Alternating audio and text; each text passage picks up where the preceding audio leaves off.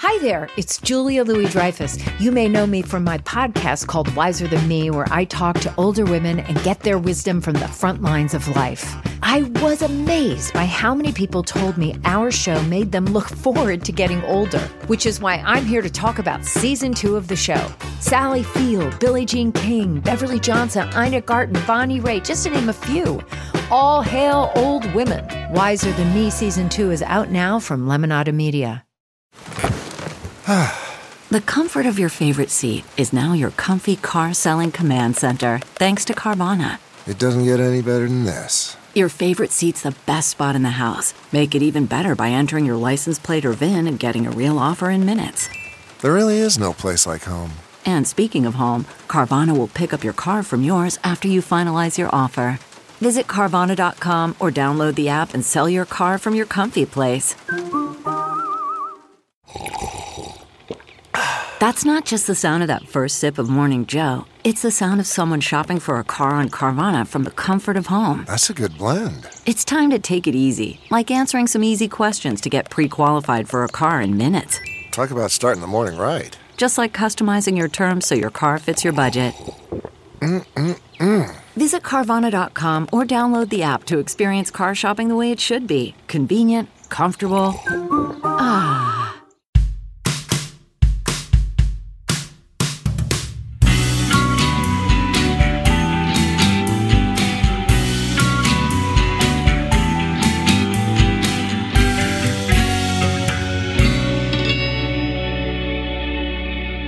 Welcome to this episode of True Crime and Cocktails. We're so glad that you're here. As always, I am your host, Lauren Ash, and as always, I am joined by my co-hostess with the mostess, Christy Oxborough. How you doing? I love how I was going to say I'm jazzed, but then I was like, oh, I'm like half jazzed. Jazzed is like jazzed, but like this is like I'm jazzed. I'm like half jazzed. That's good. I'm excited. Today is something different, and we're gonna see how it goes. I love that. That's where I'm at. When you said I'm half jazzed, I was like, you're half jazzed? Does that mean you're jizzed? That's the energy I'm bringing tonight, everybody. Not the greatest, but we're here. Wow. Yeah, this is a special episode of the show because this is a paranormal episode, and we haven't done one of these in some time. Yeah, I want to say, exciting. I couldn't even pick the episode number, but the tsunami one. Tsunami Spirits. Yeah, I think that may be. That might be the most recent. 11? Oh boy! I mean, I'm not going to fact check you right now. Nope, if I get into that phone, I'm going to lose my focus, and then we're going to be hooped.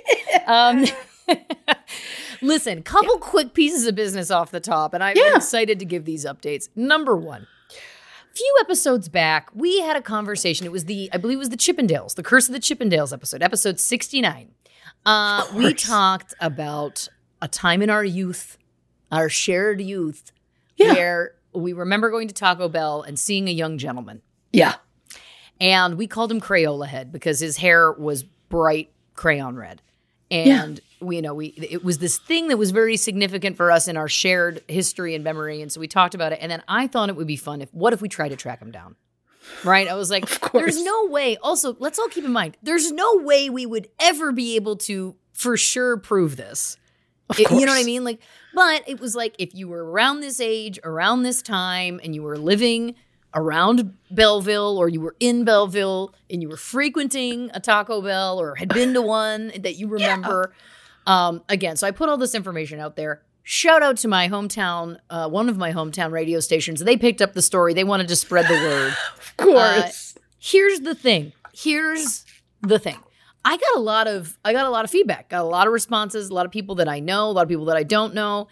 And I think the one piece of messaging that it's been kind of messed up is people just thought I meant a redhead.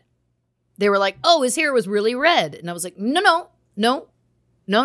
We're talking it was dyed box crayon red. We're not talking a ginger.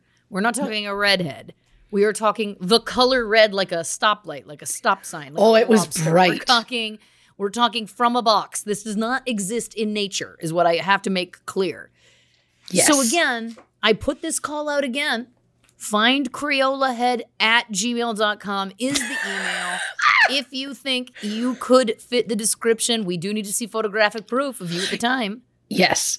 I also found something that it gives us another clue, kind of. Oh. Years ago, and I know if I show you the cover, you may remember this. You you filled out this very adorable girlfriend's memory book for me. Yes. In the section entitled Happening Moments, there is our absolute favorite memories together. Oh God, when we went to see Blink-182 at Much Music and we threw them candy necklaces and Travis opened ours and we almost died. Yeah. Taco Bell with Crayola Head and young Paul McCartney. And that's when I remembered I had the hots for his friend who looked like a young Paul McCartney. Oh my God. Yeah. Yes. I forgot about that. That's a second layer. It is. I'm not interested in a reconnect. No, but this is something we it add helps. to the story. Again, It helps. if you were this age at this time and you had a young friend who might have resembled a young Paul McCartney. Yeah. Yeah. I mean, I was looking through letters that you had sent me hoping there was something. And then I found this and I started going through it and I was like, we'd have to mention it. We did. So. Well, listen. Okay, I'm writing this down. Young Paul McCartney, the plot thickens. I almost kind of remember a face. If I see a photo, I would be like, oh yeah, that's him. But I felt the same way about Crayola Head. Yeah. It's like I feel like I could, if shown a photograph, I feel like, but from that time, not from now, from that time. But yeah, we believe that this was 1998. We believe it was February. Right. Again, in a Taco Bell at the time. We feel like this teen boy would have been born between 78 and 84. Find Crayola Head at gmail.com. And Little McCartney. Is again a clue. So that was the first update. Again, a lot of people just saying like, "Oh, I had red hair," or "My friend had red hair," and I was like, "No, not red. We weren't being rude when we said Crayola Head. We were just merely stating a fact that this was from a box, dyed. Oh, red, it was red like a lobster. Oh, it was not ginger. so bright, Yeah. so bright. Yeah. Like Manic Panic for people who are from our era. That kind of dye. Anyway, so this is the only other time I'm going to push for this. We're not going to but I just thought I needed to put a clarification out. That's all. Yeah. Now there's another update that I wanted to give, and this is in reference to, I think it was last week's episode of the show.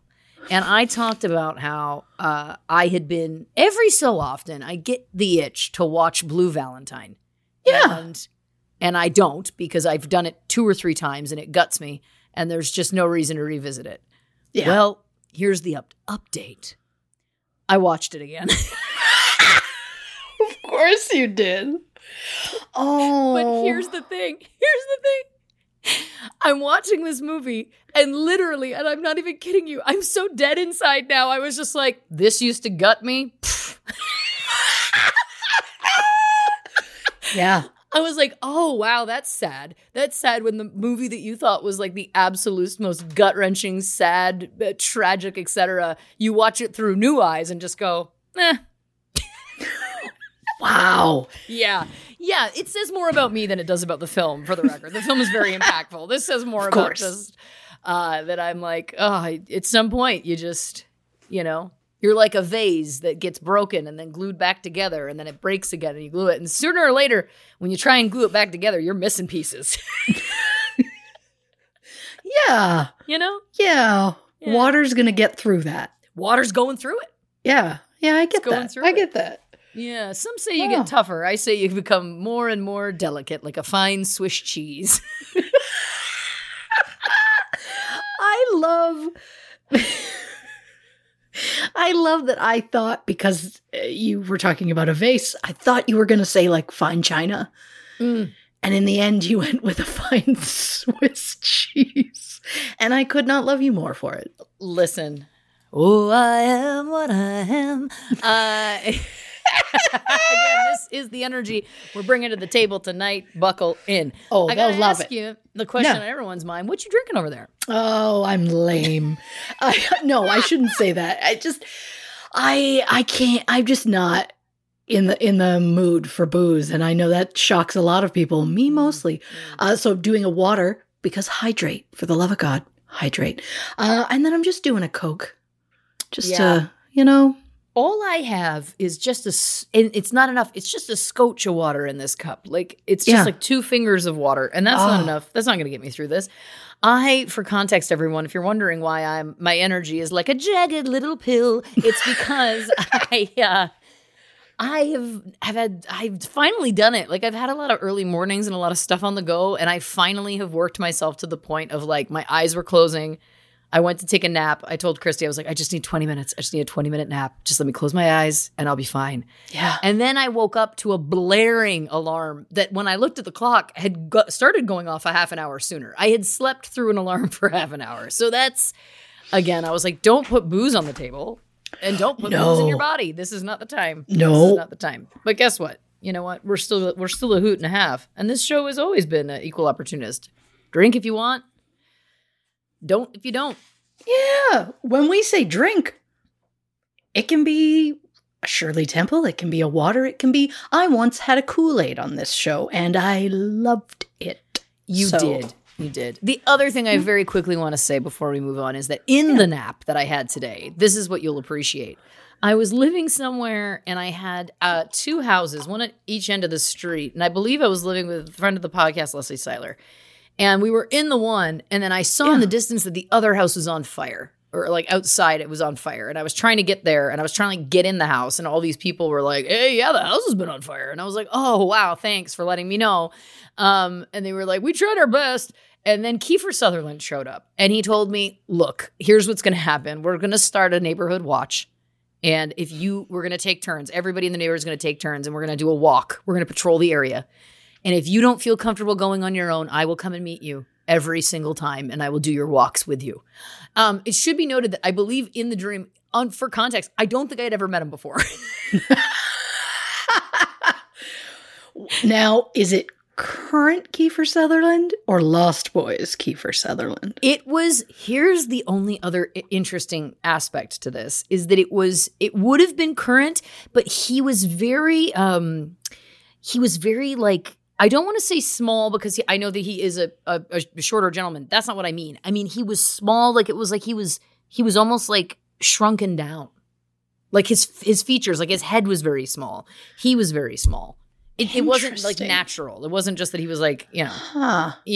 Anyway, I mean, I'm sure I could analyze this to death myself about what this all means, and that you're trying to do one thing and then there's something else on fire, and maybe Kiefer Sutherland's who's going to save you in the end, but it's I think it's all there. Oh, and a lack of outside help.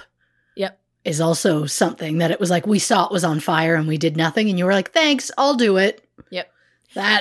But then someone that I didn't really know, but who I've always had an affinity for, was like, "I'm going to help you," and that feels promising. It feels nice. Yeah, I'm going to choose to take solace in that. I think that's for the best. Now, we're talking, of course, about Ed and Lorraine Warren on this episode of the show. If you don't know anything about them, don't worry. We'll get into that in a second. But it should be noted that there's a lot of stories, I believe, that connect to this story that are also famous horror movies, correct? Or the inspiration for many famous horror movies. Yes. A lot of cases that they have investigated have gone on to become the inspiration or the basis of at least 9 different horror movies as of now. Wowzer. Yeah. Now, do you have a favorite horror movie? I mean, people probably know by now. I'm sure I've mentioned it before. I am a scaredy cat. Like, I'm not good with scary things. Jump scares are not good for me. I'm not a fan of gore. I don't want to look at it. Mm-hmm. But we went and saw the new Scream this weekend. And I could have just spent the whole time crying with joy because it was in the moment that I realized how obsessed with that series I have been since it came out in the mid-90s. Like that first one I have seen so many times and I didn't even realize I'd seen it so much. But like when there's the newest one just has so many callbacks that it's so beautiful that I'm like, oh, this is beautiful. And then I'd like full cried and I was like, what a beautiful ending to this story. And then I found out another one is planned to come out within the next year or so. So not an end, but I thought it was lovely. And I will love that series till the end of time. But I also have a special place in my heart for A Quiet Place. Oh, sure. And Happy Death Day. Which it feels very like, okay. But there was something about it that I really get into, and I don't know what it is. Because it's got the comedy and it's got a scotch of romance, and that's all I'm asking. I'm not saying it has to be all romance, but give me like, put in some humor. Sure. Add an adventure. And in the end, God, I'd love it if we thought those characters were going to bone, you know? Like, that's all I ask. Yeah. I think I'm a fairly easy to please gal. Oh, yeah, I think so too. Yeah. Well, listen, I used to be really into horror movies. And then it's funny, the older you get, I feel like you think it would be the opposite, where it's like when you're younger, you'd be more scared of everything. But maybe now I should really give myself over to some horror movies, as I've determined that I'm so dead inside. Maybe it would help me feel. Sure, I'm kidding. I feel all the time. What I feel for is Chris Evans and that talking about that rescue dog. That makes me feel something. Now, granted, that's below the belt, but the point is, come on. We are gonna need a Blanche name for you. I think we're gonna, and it's really although come Blanche out of me. feels right. Yeah. What did you say, Little Blanche? Just straight up Blanche. It's just both. I think it's just a term, that can go. It can be used, spread around. But no, I did used to be really into horror movies, and so it's hard for me to choose a favorite. I mean, look, Blair Witch Project, I think was brilliant, and I did rewatch that at some point, I think in the pandemic, and I think it holds up personally. I'm like, this is, for what it was, such a smart idea, and I remember at the time being like so convinced it was real. But then, of course, if you dig into it too, I don't think that was a fun shoot for those actors. I think what we're starting to find out now is that it was like it was kind of like they were being mentally kind of tortured in the process through the process, which is also unsettling. Yeah. But there's so many good ones. I mean, again, I've talked about it on the show, I think before, Changeling, not the Angelina Jolie, the original one from like the 70s. That is a classic. Right. And the one I'd like to give a shout out to, and I don't know if my friend from high school, Jason, listens to this show, but shout out if he does. We watched a movie in high school. We got really into the Leprechaun series of horror movies. Sure. And they are what they are. And if you like a little comedy, trust me, there's a lot of comedy, because it's like, of course. Is this serious? Is this not? But there is a film called Leprechaun in Space. Of course. And it doesn't make sense. And I just remember vividly, and there was a big group of us, but I remember Jason and I especially just like crying with laughter because it was just so ridiculous. Like at one point there was like a kind of like a romance scene, not with the leprechaun, but like the male love interest was literally like went to take his pants off, and his line was, "Say hello to Mr. Snake." And it was just like, it was like, you're not even trying. You know what I mean? Like, stuff like that. But then I think the best moment of all, where the two of us just laughed so hard, was there was a moment where it was like, wait a minute, why does he have a lightsaber? And then me going, why is he in space? Sure. Oh, so that's a real fun one if you're looking for a real romp. Much like the Glee Curse. If you haven't checked out that episode of the show, please do. That slipped last week. I don't think I got my reference in, but we're back on board. What a joke. What a joke. But yeah, I feel like, I could list so many. There's so many good ones, but I'm sure we're going to talk about some of them later in the episode probably. So maybe I shouldn't say any more. I'm fairly certain that Leprechaun in Space was not inspired by this case, but I shouldn't assume. I hate to tell you, but I did not know of that movie until this moment. There's also Leprechaun in the Hood. Oh my God. Which again, problematic, but yeah, it was a different time. It was a different time in film. Yeah. Yeah. Yeah. Wow. Yeah. I mean, I've heard of the Leprechaun series, but I've never had an interest. Oh, there's very loud banging happening in my home right at that moment. That's gonna freak me out so hard. Oh, it's a child if it's on that side, but it was loud enough that it was the timing of it. Yeah. That I was like, leprechaun, don't like that. And it sounded like a leprechaun was like, oh, you like it.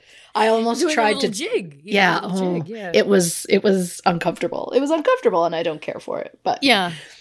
Listen, again, any noise we hear for the next, it's good. Again, this is going to make me feel something. If anything creepy happens, this heart will race and I'll be like, there she is. She's still here. She's still alive. Oh, if I had not considered it. I hadn't even thought of it since, but now I'm reminded of all the problems we had during the tsunami episode. Yep. I am surrounded by crystals. Like, just know that I am like, there's so many crystals in my presence because I'm like, we can't do it again. We can't do it. No, that, God. Was really, yeah, for people who don't know, because I don't think we were even doing Patreon episodes then, so we probably, I don't know if we ever talked about it, but yeah, there was a lot that happened during that episode. Like, tech issues, couldn't get the things going again. It was a tough edit. Like, there was so many issues that happened, and the video stopped partway through or something. So then when we posted it, we had to just post like a sorry. There's like the audio was still there, but it didn't record the video for like it was. Yeah, it was weird. There was just too many things. And then it was after that we were like, oh shit, we've only ever had problems during a ghost episode. Yeah, I think that's why we stopped doing them. Probably. So I think we had a conversation about it that both of us completely forgot about, where it was like, maybe we shouldn't do those anymore because it's really scary. And it was like, yeah. And then, time passes. Well, I mean, it's been 8 years since a year ago when we did that. So I'm not surprised that we've forgotten. So I can't wait for us to go another year before we do the next one. Yep. Oh, boy. Yep. No, I'm sure we'll do one. This one is probably different. Yeah. I don't know. I'm sure it's gonna be great. And listen, I've got so much rose quartz, clear quartz. I mean, I've got a little bit of everything over here that I'm sure that this will be bringing the good energy. And see, we didn't have that last time. This is what happens when you're seasoned professionals. Now I wear a crystal around my neck at all times, just in case. So, seasoned professionals, indeed. We need to get suits like the Ghostbusters. Oh. I was just going to be like, right, but can mine be like a little low cut? Obviously. Not exactly like theirs, but like, there's going to be definite cleave. Yeah. Definite. It's just how it works. It's just how it works. Well, listen, let's get into it then. Let's get the jump scares started if they're going to happen. We're talking, of course, Ed and Lorraine Warren on this episode of the show. Ed Warren was a self-taught demonologist, and his wife, Lorraine, was a clairvoyant and light trance medium. Over the course of their 61-year marriage, the Warrens investigated thousands of paranormal cases. Some of their most famous cases went on to inspire horror movies that make up the Conjuring universe. So get ready for true crime and cocktails with a paranormal twist. Not only will Christy give you the rundown on the real stories behind some of the most popular horror movies to date, but she'll also give you the real story about Ed and Lorraine Warren. Is there something sinister hidden in their past that they don't want the world to know? Stay tuned as Christy Oxborough investigates. I haven't been in my right mind this week. Loved it. What I love too is that you know what I could do? What I could do is pre-read them. I could pre-read it and then practice it. I never do. I always want to read it cold because we want it genuine. I want it genuine. And halfway through there, I was like, I see what the tone is. And you'll notice I had a very significant tonal shift when I was like, I know what this character is that she's written. I don't even know what was happening there, but and now I'm thinking, God, what if tomorrow I comment if, because usually my husband will be in bed by the time we're done recording this. So it's the next morning. He'll ask like, oh, hey, how'd it go? What if I'm like, oh, it's just so weird. The kids, made this loud banging noise right at the beginning. And what if his response is, oh, the kids stayed up late and weren't in their room? Like, what if that's... It's the equivalent of the groundskeeper. Well, he died 40 years ago. Yeah, exactly. Yeah. Oh, boy. So I might just not mention it. Yep. You're lost. Go away. That's what you taught me, right? Yep, that's it. You're somewhere else. I mean, you're in the wrong place. I'm just gonna put the crystals now. I'm just putting a little lineup of them.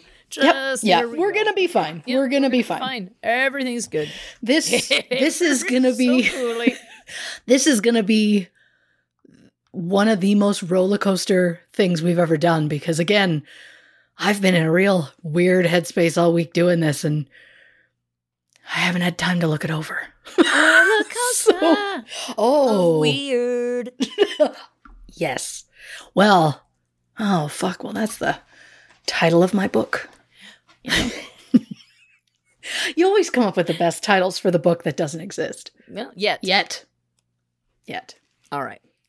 So, this episode will contain mentions of suicide and spousal abuse, so a trigger warning right off the top for those who need it.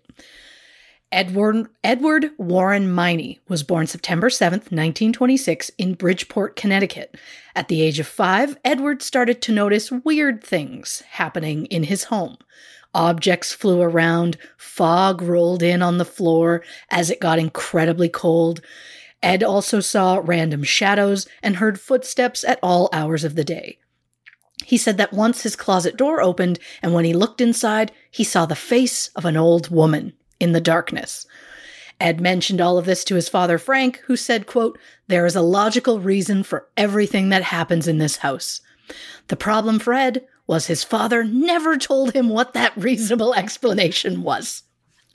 I love that's how you talk to kids. You're like, it's perfectly fine. It's so natural. It's just a thing. And then it's like, well, what is it? And you're just like, it's perfectly fine. It's like, because you just don't know. You don't know what to say. Parents don't always know what to say. In 1944, while working as an usher at the Colonial Theater, 16-year-old Ed met 16-year-old Lorraine Warren, who would visit the theater every Wednesday with her mother.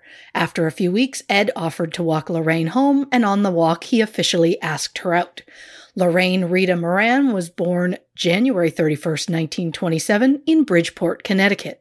Around the age of 9, Lorraine was able to see light surrounding people, which she thought that just everyone can do, so she didn't think that was anything special.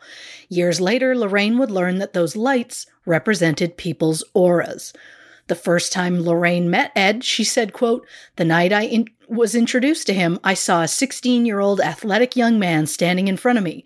But then I flashed forward, glimpsed the future, and saw a heavier, graying man, and I knew this was Ed at a future date. I also knew I would spend my entire life with him." Lorraine attended the prestigious Laurelton Hall Catholic Girls' School and remained a devout Roman Catholic for the rest of her life. Ed enlisted in the United States Navy on his 17th birthday in 1945, and after basic training, Ed was assigned to a ship aiding Allied forces in the Pacific. Just 4 months into his deployment, the ship he was on collided with an oil tanker. The crew were all forced to jump overboard and await a rescue ship. As per Navy protocol, the men were all given a 30-day pass known as survivor's leave. So when Ed returned to Connecticut, he suggested that he and Lorraine get married. The couple married May 22nd, 1945, and remained married until Ed's death in 2006, which is beautiful. Is it a truly lovely story? Of course. Lovely or not, here comes a because I'm a stickler side note. Every resource that I could find says that Ed was born in 1926. Lorraine was born in 1927, and they met when they were 16. I've seen interviews where Ed and Lorraine corroborate all of this. The thing is, the math doesn't add up, because they both would have been 16 in early 1943. Further proof of this claim is Ed enlisted in the Navy on his 17th birthday in 1945. But if he was born in 1926, like every resource claims, that would mean Ed turned 17 in 1943. And if that's true, that means Ed would have been born in 1928, not 1926. I also think Lorraine was closer to 1929 as opposed to 1927. But why lie about their ages? The best guess I can come up with is that Ed first lied about his age to enlist in the Navy, and during his leave, when they decided to marry, I think they both lied about their ages because they weren't legally old enough to get married. Because if they were really born in 1928 and 1929, respectively, that means Ed and Lorraine were 16 when they got married in 1945. Interesting. So in that respect, I guess it makes sense. So because I'm me and I can't let anything go, I searched through the National Archives and found not one but 2 records of Ed Warren being enlisted. Both records have the same social security number, same parent's name, everything. The only difference was the year of birth. In one, he is listed as 1924, and in the other, 1926. The 1924 record claims that Ed enlisted in 1941, which would have made him 17. But if he was 17 in 1941, then how did he meet Lorraine in 1944 when he was 16? So you see why this hurts my brain so much? It doesn't make any sense. I have to move on. I just didn't want people to think I was bad at math or dates. Of course. Are the ages relevant to this story? No. Was this all simply because I hate inaccuracies? Absolutely. Of course. So January 11th, 1946, the couple welcomed a daughter, Judy. Ed was discharged from the Navy shortly after the end of World War II and returned home in the summer of 1946. While looking for work, Ed ended up attending Perry Art School. 2 years later, Ed dropped out of school and the family toured around Connecticut, Vermont, Rhode Island, and Massachusetts, selling Ed's paintings, which mostly featured landscapes. In 1952, he heard about a house that was haunted, so they traveled to the house, even though Lorraine was a skeptic at the time. They stood outside briefly while Ed sketched the house. Then they approached the homeowner, offered the sketch as a gift in exchange for them touring the house. There is no word as to what they found when they got inside, but Lorraine said if they ever found something compelling, they would later make a painting of the house that would go into their collection. The Warrens spent 5 years traveling the country, painting and inspecting haunted houses. But that's all it took for the couple to become hooked on the paranormal. That same year, they formed the New England Society for Psychic Research. At first, the goal was to simply investigate hauntings, but over time, it broadened to include exorcisms to rectify negative supernatural events. A variety of people are used by the society in their investigations, and that includes nurses, doctors, researchers, college students, police officers, and members of the clergy.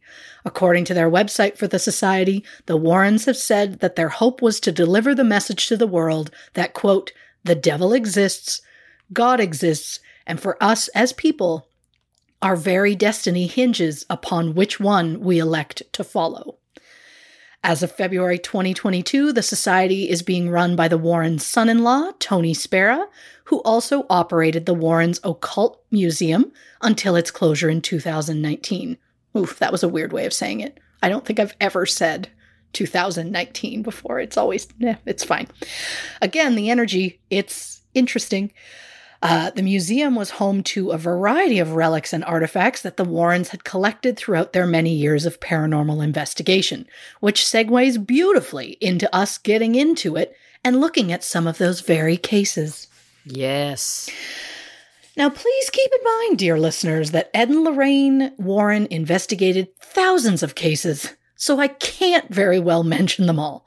I have done my best to choose a nice variety to share with you, starting with one of the oldest military, naval, or air academies in the world, West Point. Mm-hmm. It's a U.S. military academy that was founded in 1802. It occupies 16,000 acres, or 6,000 hectares, in Orange County, New York.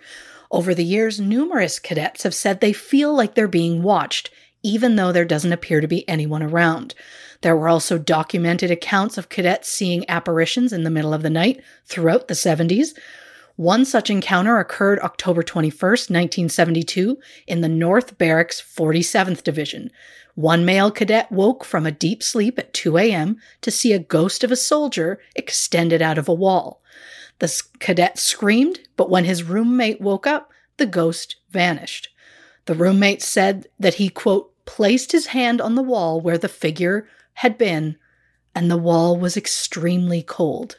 Both cadets were assigned to new quarters. The apparition was described as a middle-aged soldier in an antique uniform from the 1830s with a musket and a handlebar mustache. Sightings of that very same ghost would be reported throughout the campus over the years. In one of the professors' quarters overlooking the Hudson River, several former cadets have claimed to have seen a ghost known as the Lady. The story goes that a professor and his wife lived there when she had become fatally ill in the 1920s. Her mother moved in with them to help take care of her, and it turns out that the husband and his mother-in-law fell in love. I love that I'm bothered by that. I am. I think that's a reasonable to be bothered by. Yeah. The young wife made her husband swear he would not marry her mother. But shortly after she died, like almost right after she died, he married the mother anyway. Oh, come on, man. Yeah, professors and cadets have reported items thrown and turned upside down. A clock was frozen for years. It abruptly chimed to life. One tenant heard, quote, horrendous sounds in the night like someone riding a big wheel across a wooden floorboard. The ghost occurrences got so frequent that the former wife's bedroom was sealed. It was reopened in the 1950s. A family with 2 young daughters then moved into the house from 1971 to 1975. Numerous times, the parents woke in the middle of the night to hear their 8-year-old daughter have a conversation with someone. When they went to check on her, they couldn't see anyone, so when they asked, the daughter said, "I'm talking to the lady." Which we assume was the poor sweet bride who died, and then her mom hooked up with her husband, which is horrifying. It's bad.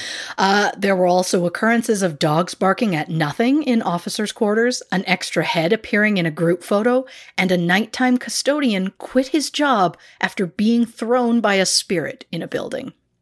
Being thrown? Being thrown. No. Nope. No. I get why he quit, and good for you. Yep. Good for you, sir. With ghostly sightings, it's no wonder that in October 1972, Ed and Lorraine Warren were invited to give a lecture at West Point. When they arrived, they were given a tour of the complex and then taken to Quarters 100, a white brick building that is the residence of the superintendent. The closer they got to the house, the more Lorraine began to tremble. She got chills and could hear what she believed to be, quote, the unmistakable keeping of troubled spirits. Turns out that many strange occurrences had taken place in the home over the past year. Most notably, numerous eyewitnesses claim to have seen what can only be described as a bed being stripped down by invisible hands. Even after being remade, an unforeseen force would rip the sheets off minutes later. The superintendent and his wife, as well as some of their past guests, had allegedly seen apparitions and objects move throughout the house. Some guests were staying in the house. They woke one morning to find a wallet that belonged to someone else in the house, carefully placed between them in bed. Wine bottles were known to be knocked onto the floor in the kitchen. There was a cutting board in the kitchen that had a wet spot on it about the size of a slice of bread right in the middle. The superintendent's wife said the spot never dries, but it's just always sopping wet. No matter how often the board was dried, regardless as to the method used, the spot remained wet and had so for months.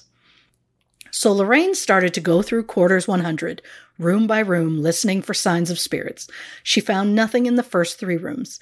But when she got to the fourth room, her heart rate increased as she felt a pressure on her arm as though someone was gently poking her. It was then that Lorraine caught a glimpse of a figure, and a famous one at that. Lorraine asked if President Kennedy had ever been in that room before, and she was told that the room she was standing in was the very room the president would stay in when he would visit West Point. As Lorraine continued down the hall, she sensed more presences. According to Lorraine, quote, "The moment I walked into the master bedroom, I knew that this house was being troubled by a female presence. Lorraine wandered through the bedroom examining pieces of china when she saw the image of a very domineering, strong-willed woman. Quote, I left the room for a time and began walking around the rest of the house. The image of the domineering woman stayed with me, and I came to realize that it was she who troubled the air here, she who unmade the beds and tossed personal belongings around in the guest rooms." Another quote from Lorraine is, quote, "She is not old, very domineering, athletically inclined, and not really quite a lady. I get a feeling of no man. If she had a husband, he was dominated while at home." West Point's superintendent took notes of everything Lorraine said so that he could ask the school librarian to search through the archives to find evidence of whether or not Lorraine was telling the truth. From the librarian's search, it is believed that domineering woman was an Irish cook named Molly who worked at Quarters 100 in the 1820s. Lorraine got another vision of a ghost. This time it was a tall, slender African-American man in a gray uniform who seemed to carry a lot of fear and guilt. Lorraine believed his name was Greer. After the Warrens left, the West Point librarian searched the archives and found a few past cadets with the last name Greer. One in particular was Lawrence Greer, a former private in the 9th Cavalry who had been arrested for the death of another man.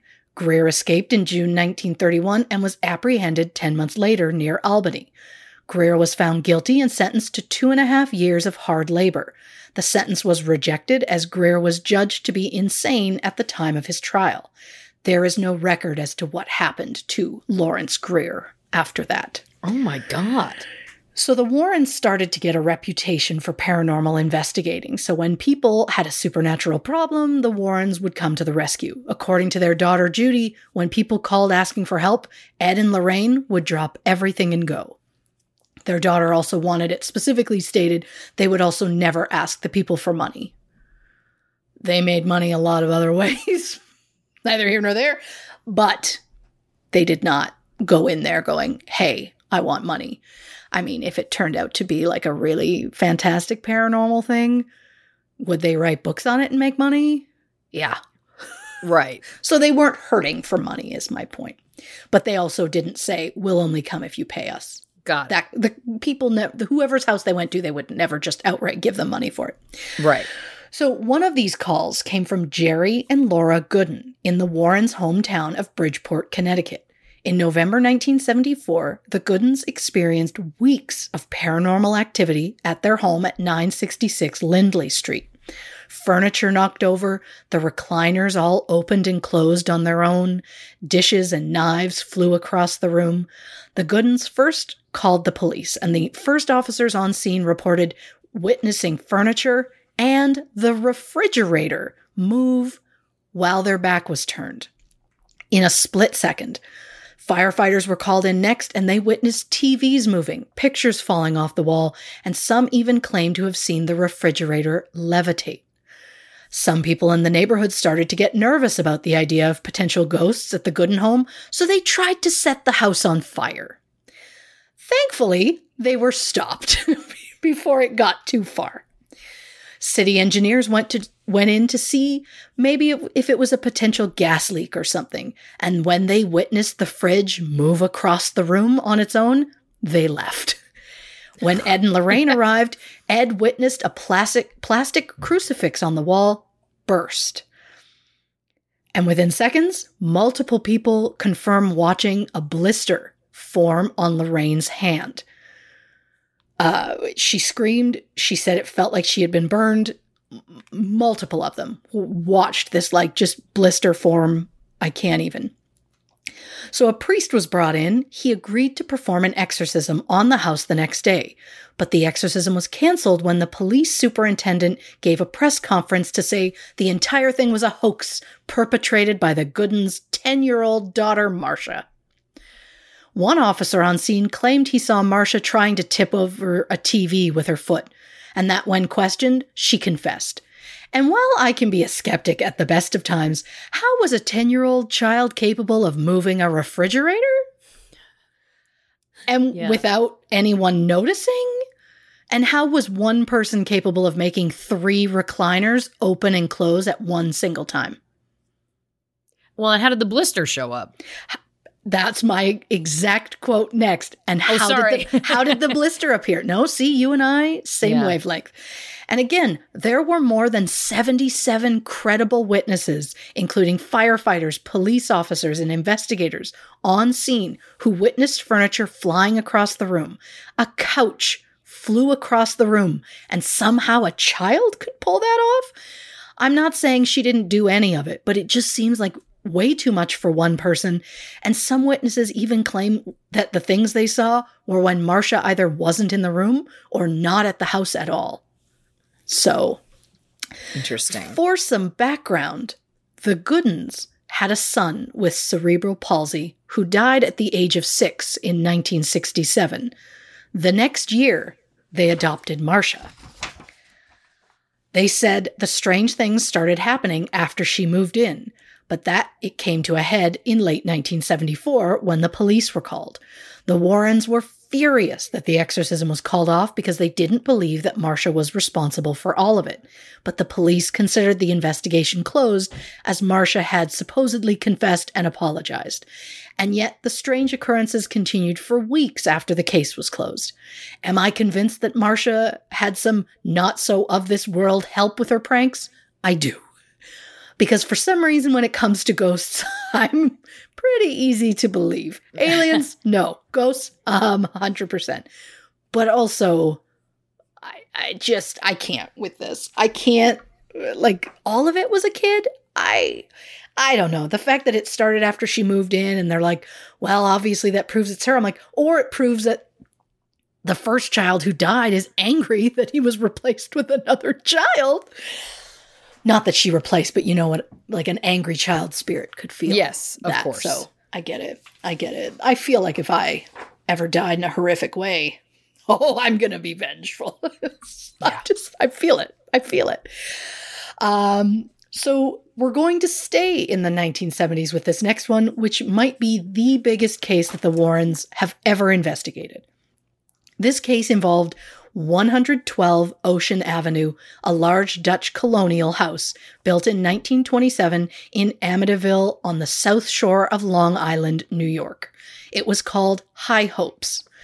And a quick aside, Ocean Avenue makes me think of the band Yellowcard, and High Hopes makes me think of the band Panic at the Disco, and both of them have a very nostalgic place in my heart. So, yeah, I love them both. I've been lucky enough, fortunate was the word I was looking for, to see them both live in different moments. And it was lovely. It takes me back. So, December 18th, 1975, George and Kathy Lutz, along with Kathy's 3 children, moved into the house. It was listed for $80,000, which is equivalent to about $418,000 in 2022. And while that is a lot of money, especially for the 70s, the house is a 3-story waterfront home, 5 bedrooms, 3.5 bathrooms, sits on 10,900 square feet. But despite the fact that the Lutz family got a great deal on the house, they left the house after just 28 days and never looked back. So what made them leave? For the sake of ease and time, we're going to do this in point form. They heard demonic voices. There were mysterious foul odors throughout the house. They could see red demonic eyes peering around corners. The front door would slam shut in the middle of the night. Hundreds of black flies appeared in an upstairs bedroom. Oh my God. Black stains appeared on the inside of the toilet bowls and on the ceramic fixtures as though they'd all been painted. A large statue moved around the house on its own. Windows opened and closed for no reason. The screen door blew off the house without any wind. And as for effects felt physically by the family, all 5 of them started hallucinating. One of the children had his hand crushed. George felt a constant chill that wouldn't go away no matter how hot the house got. Kathy got strange welts all over her body. George would wake up every night at 3:15 a.m. One of the daughters began spending all of her time in her room, playing with an imaginary friend that she described as a red-eyed pig named Jody that could transform its shape and size. Nope. George woke up one night to find Kathy levitating over the bed. He tried to call a Catholic priest, and the phone cut out as soon as they connected. Oh my, yeah, run out of the house, go. Yeah. Go! On their last night in the house, furniture moved on its own, and there were banging noises that got so loud it sounded like a marching band roaming the house. The children were so terrorized, the family grabbed a few belongings and headed to Kathy's mother's house, January 15th, 1976. They never set foot back in that house. But of course, people were skeptical about the Lutz family, and the public saw the whole thing as just a hoax. But in late February, Ed and Lorraine received a call from a TV producer who'd asked if they'd be willing to perform a seance at the Amityville home. The producers said that their station had brought in parapsychologists and psychic researchers to inspect the home in the time since the Lutz family left, but no one had come up with any concrete answers. Lorraine wouldn't agree to a seance, but she did agree to investigate.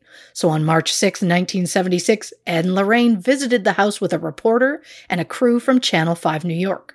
When they first walked in, Lorraine noticed that a crucifix had been turned upside down. She said, quote, "That's almost always a sign that demons have begun to assert themselves." Assert themselves? Yeah, I did not like the way she put that either. No, ma'am. Yeah. Lorraine said that she and Ed walked around and both felt like they were being physically pushed by an unseen force. Jesus. They noticed the house had been, quote, hastily evacuated. There was food in the cupboards, a gingerbread house on the dining room table, laundry folded on top of the dryer. The family left behind clothing, jewelry, family heirlooms, even family photo albums. So to me, and this is just my personal opinion, but what did the Lutz family gain if this was just an elaborate hoax? They left behind almost everything they owned. Was the whole thing possibly embellished? Sure. But something made that family abandon that house. Ed and Lorraine held a seance with 3 other psychic mediums and members of the press. Several people became ill, and one of the camera operators clutched his chest and collapsed. Lorraine Warren suffered heart palpitations which lasted for 3 weeks after they left the house. And one of the other psychics never stepped foot in another haunted house for the rest of her career. Oh my God. Yeah. After visiting the house, Ed and Lorraine interviewed the couple, and it was said that George went from, quote, a rock-solid, hard-working man to a slob given to volcanic shifts of temper. And Kathy Lutz, quote, normally a very easygoing, pleasant person, found herself turning angry for no reason at all. During their investigation, a camera was set up to take a series of infrared time-lapse photos. In one of the photos, a boy with glowing eyes can be seen standing at the foot of the staircase. From the best I can tell, there were no children there at the time the photographs were taken. The Lutzes asked the Warrens to get the deed to the house while they were there, as neither George nor Kathy was ever going to go back inside that house. The family moved to California and let the bank foreclose on the house. Which again, that does terrible things for their credit. Not to be a nerd, but here we go. So what did they gain from this? The Warrens planned to bring in a priest to perform an exorcism to clean the house or to cleanse the house, but the Lutzes wanted nothing to do with the place. Now here is where we get into the horrifying backstory of 112 Ocean Avenue. Oh God. Around 6:30 p.m., November 13th, 1974, 23-year-old Ronald Defoe Jr. burst into Harry's bar screaming, quote, "You gotta help me. I think my mother and father are shot." Ronald and a small group of people went from the bar to the house and found 43-year-old Ronald Sr. and 43-year-old Louise dead from gunshot wounds to the backs of their heads. One person from the group called the police, who arrived to find that all 4 of Ronald's siblings had also been shot in the backs of their heads. The siblings included 18-year-old Dawn, 13-year-old Allison, 12-year-old Mark, and 9-year-old John Matthew. All 6 victims had been shot with a .35 caliber lever-action Marlin 336C rifle around 3 a.m. Remember how when he was living in the house, George Lutz would always wake up at 3:15 a.m. for no reason? Yes. Yep. Well, just saying. God. The children had all been shot once, but the parents had both been shot twice. All were found lying face down on their beds. The family lived in that house since 1965. While sitting at the police station, Ronald told police he believed his family was murdered by a mob hitman named Louis Fellini, and that Fellini might come for Ronald next. He said he wasn't home at the time of the murders. Ronald then allegedly asked police how he could go about collecting his father's life insurance policy. Oh my God. A day later, after police found a gun case for a .35 caliber Marlin rifle in Ronald's room, Ronald confessed to all 6 murders. And the alleged hitman Fellini, who I thought was totally made up, nope, he was a real man who was apparently out of state at the time. So he had an alibi, which is nice that the hitman had an alibi, but I bet bet it was another murder. Yeah. Ronald, I mean, I wouldn't say it wasn't. My if he's good at his job, was that I was killing someone else. Yeah, if he's good at his job, it would have been. Ronald admitted to the murders and then disposing of the bloody clothes, the rifle, the cartridges before going to work like it was a regular day. The trial began October 14th, 1975, with Ronald's lawyer attempting an insanity defense because Ronald only committed the murders because voices told him to do it. Then it was argued that Ronald was under the influence at the time as he was an avid user of LSD and heroin. A court psychiatrist found that Ronald suffered from antisocial personality disorder, but that he was fully aware of his actions at the time of the crime. So maybe Ronald was on some sort of substance that made him kill his family, or maybe it was simply a plot to get the life insurance, or maybe it was revenge over the fact that Ronald was physically abused by his father. Oh, dear. One of Ronald's uncles recalled Ronald Sr. shoving Jr. into a wall when he was only 2 years old. Oof. So did years of abuse cause Ronald to snap? Maybe, but then why kill the siblings? Was it because Ronald was the firstborn and the only one his father seemingly took his rage out on? I could see that too. Regardless as to the reasoning, a judge declared the crime to be, quote, the most heinous murders committed in Suffolk County since its founding. On November 21st, 1975, Ronald was found guilty on 6 counts of second-degree murder and sentenced to 6 sentences of 25 years to life in prison. In 1986, he claimed his sister Dawn had killed their father, and that their mother became so distraught that she killed Dawn and the rest of the children. Ronald said he shot his mother. He said that he originally admitted to the murders because he was afraid to say anything negative about his mother, as his father's uncle was a member of the Genovese crime family. Wow, there might be something to it. Yeah. In 1990, Ronald claimed his sister Dawn and an unknown assailant killed his parents, and that Dawn killed all the siblings. Ronald admitted he killed Dawn, but that it was an accident when they struggled over the rifle. He claims that he wasn't there at the time of the murders, as he was living with his wife, Geraldine Gates, in New Jersey. He claimed that his mother called him one night to ask if he could come and break up the fight between Dawn and their father, and he drove to the house with Geraldine's brother, Richard Raimondo. But it turns out Richard Raimondo is not a real person, and Geraldine was married to someone else at the time of the crimes. Geraldine met Ron in 1985 when he was in prison, so I have no idea how that even happened, and then they got married in 1989. and then divorced in 1993, all while he was in prison.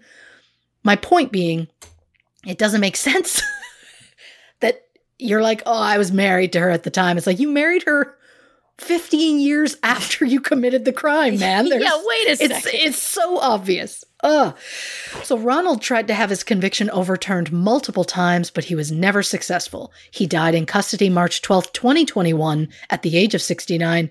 And as a reminder of the timeline, the Lutz family moved in 13 months after the Defoe family murders and moved out 28 days later, which is the name of an unrelated horror movie I will never see. Oh, it's good. I bet. I bet. I like that one. Not my style, but I bet. Lorraine's quote about the case, quote, Amityville was horrible. It was absolutely horrible. It followed us right straight across the country. I don't even like to talk about it. I will never go in the Amityville house ever again. You don't know how long my career is. That's the only one. Wow. Yeah, so the only one that really, really bothered her, apparently that one. George and Kathy Lutz's experience in the house inspired a 1977 best-selling novel written by Jay Anson, as well as a 1979 movie. There have since been 33 movies added to the Amityville horror series between July 1979 and January 2022. Many of them seem to be limited theatrical releases or direct-to-video, but 33 movies in 43 years feels like a lot to me. Yeah. But hey, if people are into it, I'm happy they get the content that they want. But I can't talk about the movie franchise without talking about the 2005 remake starring Canada's darling Ryan Reynolds. It was already in my notes. I was gonna attempt to see it. Couldn't bring myself. I'll try again. Since the Defoe murders, the house has been on the market 4 different times. It last sold in March 2017 for $605,000, which is down from when it sold in 2010 for $950,000. I know. The house has since been completely renovated. Couldn't get, no.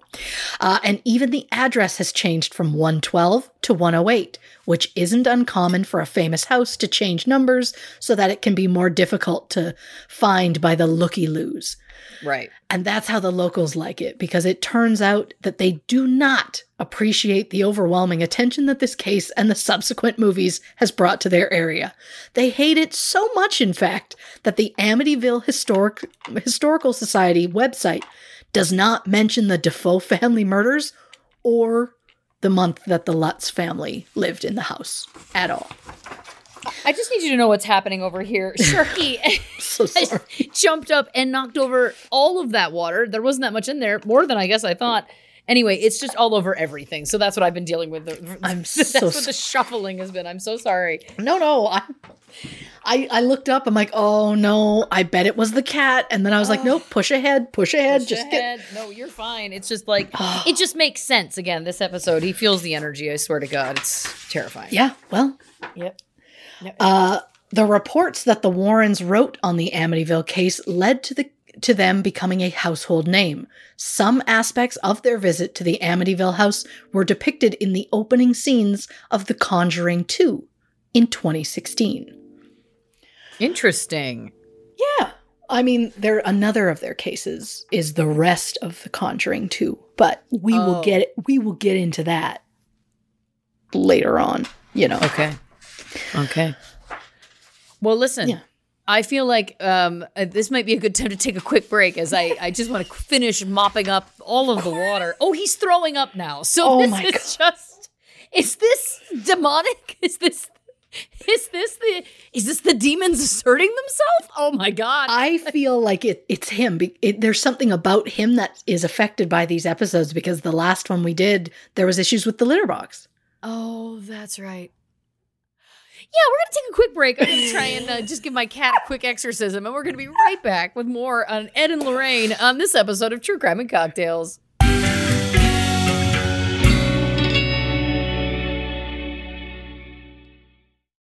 CarMax is putting peace of mind back in car shopping by putting you in the driver's seat to find a ride that's right for you. Because at CarMax, we believe you shouldn't just settle for a car. You should love your car. That's why every car we sell is CarMax certified quality, so you can be sure with upfront pricing that's the same for every customer. So don't settle. Find love at first drive and start shopping now at CarMax.com. CarMax, the way car buying should be.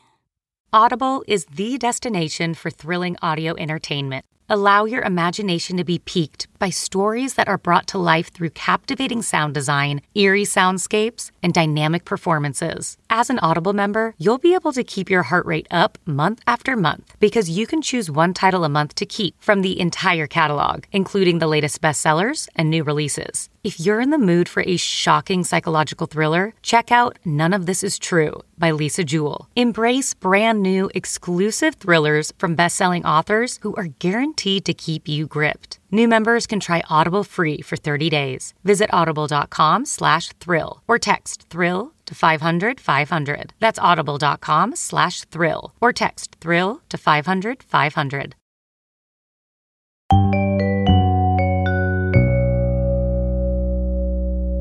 Welcome back to this episode of True Crime and Cocktails.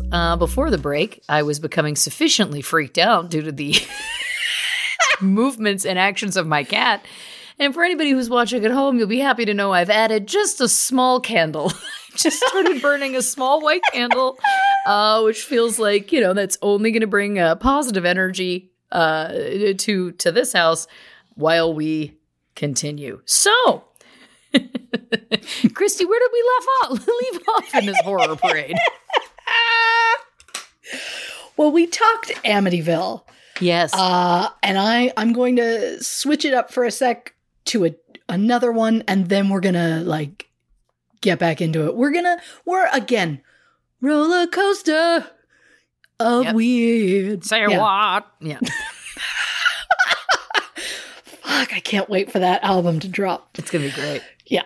So the next one is going to take us to the seaside town of Southend in Essex, UK in 1952. 9-year-old Bill Ramsey was playing outside in his backyard when a strange, cold feeling came over him, causing him to break out in a cold sweat. The only thing he could think in that moment was wolves and running to the ocean. Wow. When Bill's mother called out to him, he became overwhelmed with an intense rage to the point where he uprooted a fence post with the fence still attached and started swinging the post around, and neither of his parents could pull the post from his grip. Bill started gnawing at the wire mesh of the fence and let out a low growl. His terrified parents hid inside the house until Bill returned to normal hours later. For the next 15 years, Bill's life was relatively quiet. In 1967, Bill was a married father of 3, working as a carpenter. For the first 2 years of his marriage, Bill was plagued by intense nightmares that featured his wife. He would see his wife a few steps ahead of him, and when she would look back and see him, her face would be filled with absolute terror. Bill always woke up in a cold sweat, feeling uneasy and full of dread. The dreams continued for 2 years when they came to a sudden end. Once again, 15 years. No incidents. Then one night in 1983, Bill went out for drinks with some friends. He started to feel that same strange, cold feeling from his youth, so he went to the bathroom, and when he looked in the mirror, he saw a werewolf looking back at him. Oh my God. In his car ride home, Bill began to growl at his friends. His hands twisted into claws, and he tried to bite one of his friends on the leg. They stopped the car and had to wait several minutes before Bill calmed down enough to get him back inside the vehicle. Months later, Bill began to suffer from severe chest pains, so he went to the emergency room. While the nurse was in the middle of checking Bill's blood pressure, he sank his teeth into the nurse's arm and then started running around the room. Witnesses said that Bill's hands curled into claws, his shoulders hunched, and he bared his teeth like an agitated animal. anyone who got too close to Bill was shoved aside with a seemingly impossible strength. It took multiple people to try and restrain him, and when he broke through a pair of handcuffs, a tranquilizer was needed to sedate him. Whoa! By the next morning, Bill had calmed down and returned to his regular state, so he went against medical advice and discharged himself. 2 months later, he was back in the ER with the same chest pains. This time, Bill threw a nurse to one side and lunged at an orderly. 4 police officers, who happened to be in the hospital at that time, surrounded Bill as he growled and snarled. He scratched and bit one of the officers, who ended up in the hospital due to his injuries. Oh my God. It took all 4 of them to get handcuffs on Bill. By the time they reached the police station, he had regained control, so he was released. Which is a really relaxed attitude to have, I guess. In the summer of 1987, Bill returned to the police station after seeing a teenage sex worker and making a citizen's arrest. Bill drove the girl to the station, and when an officer approached his vehicle, Bill felt that familiar tightness in his chest and threw the officer to the ground, choking him. It took 12 officers to hold Bill down and 2 tranquilizers to sedate him. What? Over the course of the next 10 days, Bill went through numerous x-rays, MRIs, and psychiatric tests to determine what was wrong with him. After seeing a story on the news about Bill, the Warrens reached out and invited Bill to the U.S., and with no clear sign in sight, Bill and his wife flew to Connecticut to see Ed and Lorraine in 1989. The plan was to have an exorcism performed by one of the Warrens' specialists, Bishop Robert McKenna.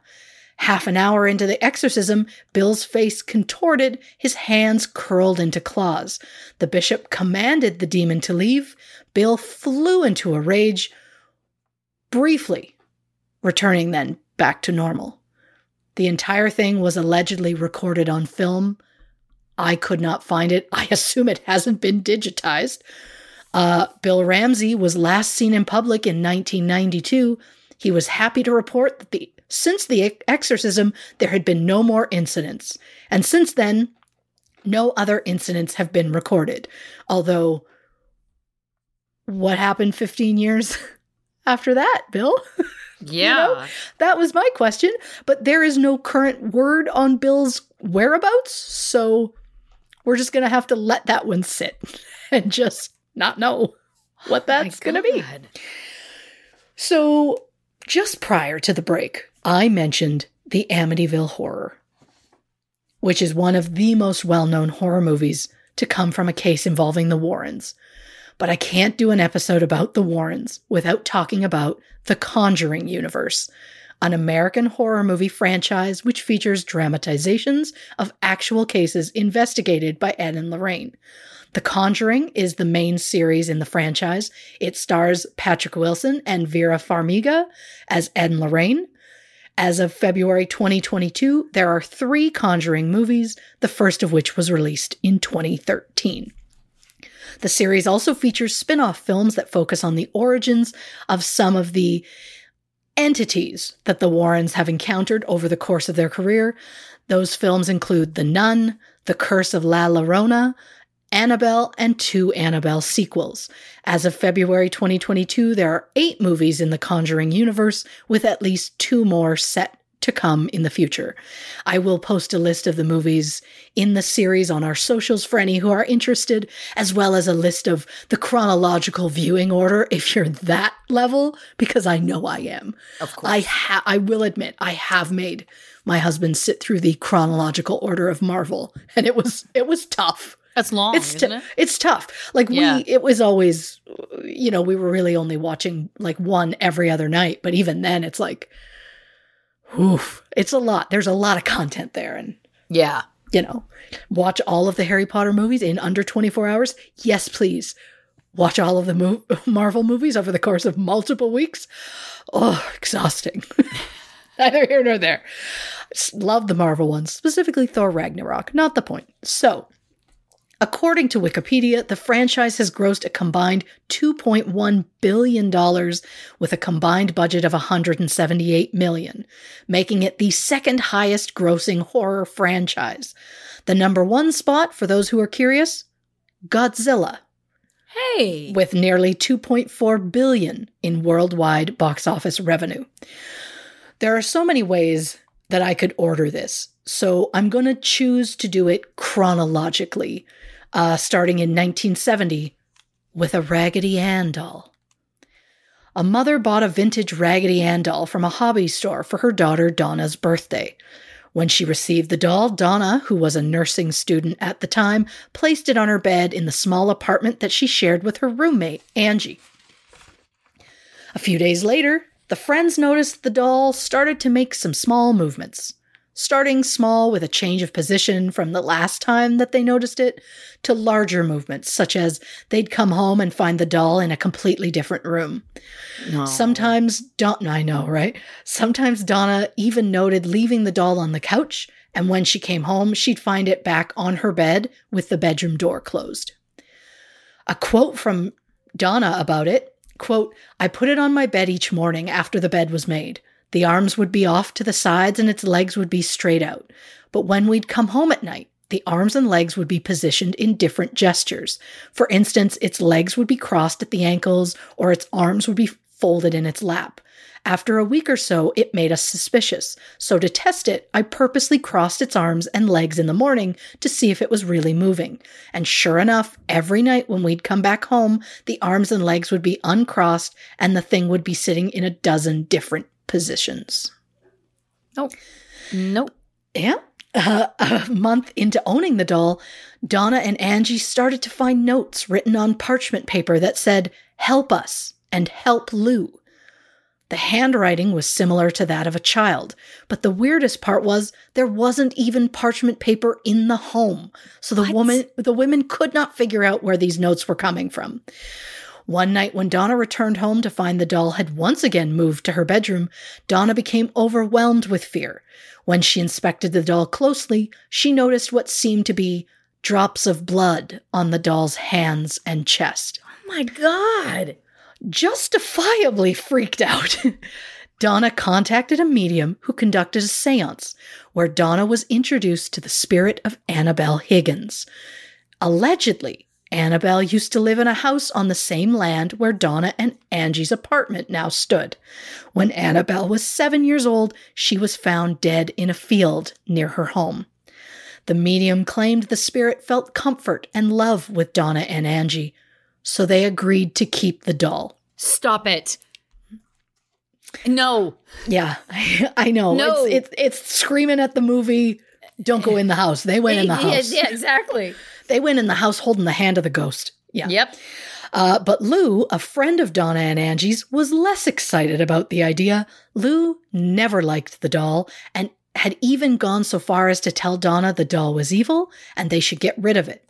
One night, Lou woke from a deep sleep feeling like he was paralyzed. When he looked down, he saw the doll at his feet. No. The doll got into the bed and started choking Lou, who eventually passed out. I could not find if he was at his own place or if he was staying at the girl's apartment. I assume it was at the girl's apartment. Could be either way. But the next day, Lou and Angie were preparing for a road trip. They were the only two people home at the time, so the apartment was relatively quiet. Then they started hearing rustling sounds coming from Donna's room, so Lou went to check, but there was no one except the doll. As Lou approached the doll, he got the sense that someone was behind him, so he spun around quickly, but there was no one there. Suddenly, Lou felt an intense burning pain in his chest that caused him to double over. When he looked down, he had 7 claw marks bleeding from his chest. Oh my God. After this, Donna finally agreed that maybe Annabelle's spirit wasn't as innocent as it seemed, so she contacted a priest named Father Hegan, who contacted Father Cook, who put Donna in touch with Ed and Lorraine Warren. After speaking with Donna, Angie, and Lou, the Warrens came to believe the doll was being possessed by an inhuman spirit. The Warrens believe there is a demonic underworld that is composed of human spirits and inhuman spirits. Human spirits are those who once had a corporeal existence on Earth, whereas inhuman spirits never actually lived in a physical body. And while human spirits can be either positive or negative in intent, inhuman spirits represent elemental forces, demonic powers, or even the devil. I can't. Yeah. According to Lorraine Warren, quote, both can be extremely malicious and sometimes they even work together.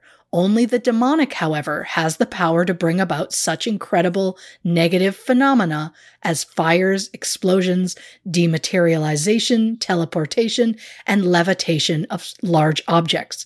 More than that, in cases of possession, the spirit comes through very clearly. It says what it is. Sometimes it calls itself by name. If you listen to a tape recording of the possessed, you would have no trouble recognizing the difference between a human and an inhuman spirit. Ed Warren sees human and inhuman as simply a ghost versus a demonic spirit. He says, quote, a ghost may scare you, a demonic spirit will scare you and eventually threaten your life. In the early stages, the phenomena associated with both human and inhuman spirits may be the same. Both types of spirits will seek to make their presence known by manipulating the physical environment. The difference is the nature of the activity associated with each. As a rule, ghosts will do things to the house, while demonic spirits will do things to people. One tries to scare you out of the house, the other tries to scare you out of your mind. Oh my God. Yeah. The Warrens believe that the demonic spirit was looking to move from an inanimate object to a human host, and that if this continued for a few more weeks, it's likely that one or both of the women would have died. They concluded that Father Cook should perform an exorcism to cleanse the apartment. According to Ed Warren, quote, the blessing of the home is a wordy 7-page document that is distinctly positive in nature. Rather than specifically expelling evil entities from the dwelling, the emphasis is instead directed towards filling the home with the power of the positive. Donna asked that when the exorcism was over, that the Warrens take the doll with them. The doll was placed in a glass case and has been at the Warrens Occult Museum ever since. This case went on to inspire the 2014 movie Annabelle, which now has 2 sequels, Annabelle Creation and Annabelle Comes Home. So, creepy dolls aside, Jesus. We're going to look into a case that inspired the first movie in the entire franchise, the case of the Perron family. In January 1974, the Perron family, which consisted of Roger, Carolyn, and their 5 daughters, Andrea, Nancy, Christine, Cindy, and April, moved into a 14-room farmhouse in Harrisville, Rhode Island. As soon as the family moved in, they started noticing strange things happening in the house. They heard noises like the sound of something scraping against the kettle in the kitchen. Even though there was no one in the room, a broom that seemed to move around the house on its own. Furniture would move across the floor unassisted. Picture frames fell off the walls. The smell of rotting flesh permeated through the house, and the beds would shake every morning at 5:15 a.m. The family also claims to have experienced doors slamming, objects thrown across the room, glass shattering. Carolyn noticed small piles of dirt in the center of the just swept kitchen floor. Anytime Roger would enter the basement, he said he could feel, quote, a cold, stinking presence behind him. The children claimed to have seen multiple apparitions, including a young boy wandering the house, moving their toys around, and a man with a crooked smile. Oh, God. Carolyn looked into the history of the house and found that it had been in the Arnold family for 8 generations, and that many of them had died under horrendous or mysterious circumstances, including murder, drowning, and hanging.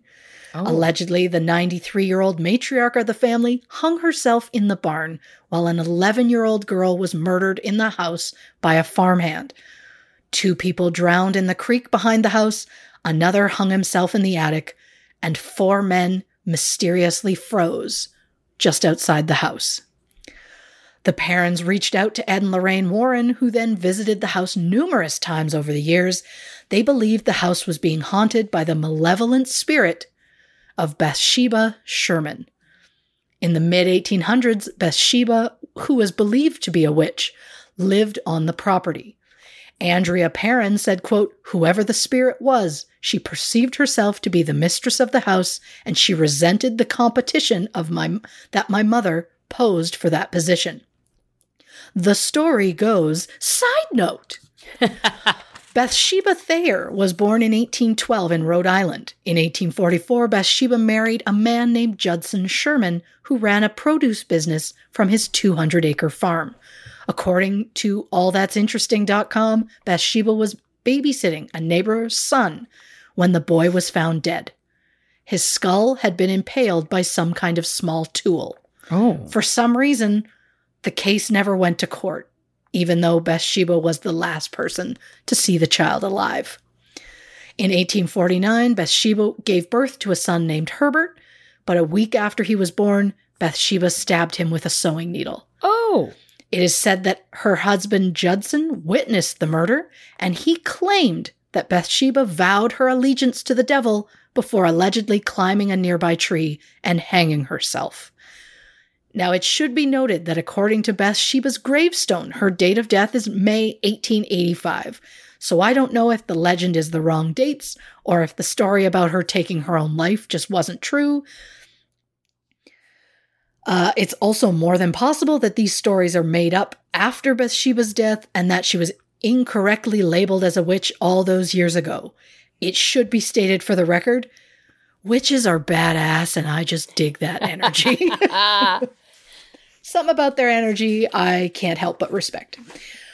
So Judson Sherman died in 1881. Some claim the couple had 3 children and that none of them lived past the age of 7. Oh my God. But there are no records that can confirm this.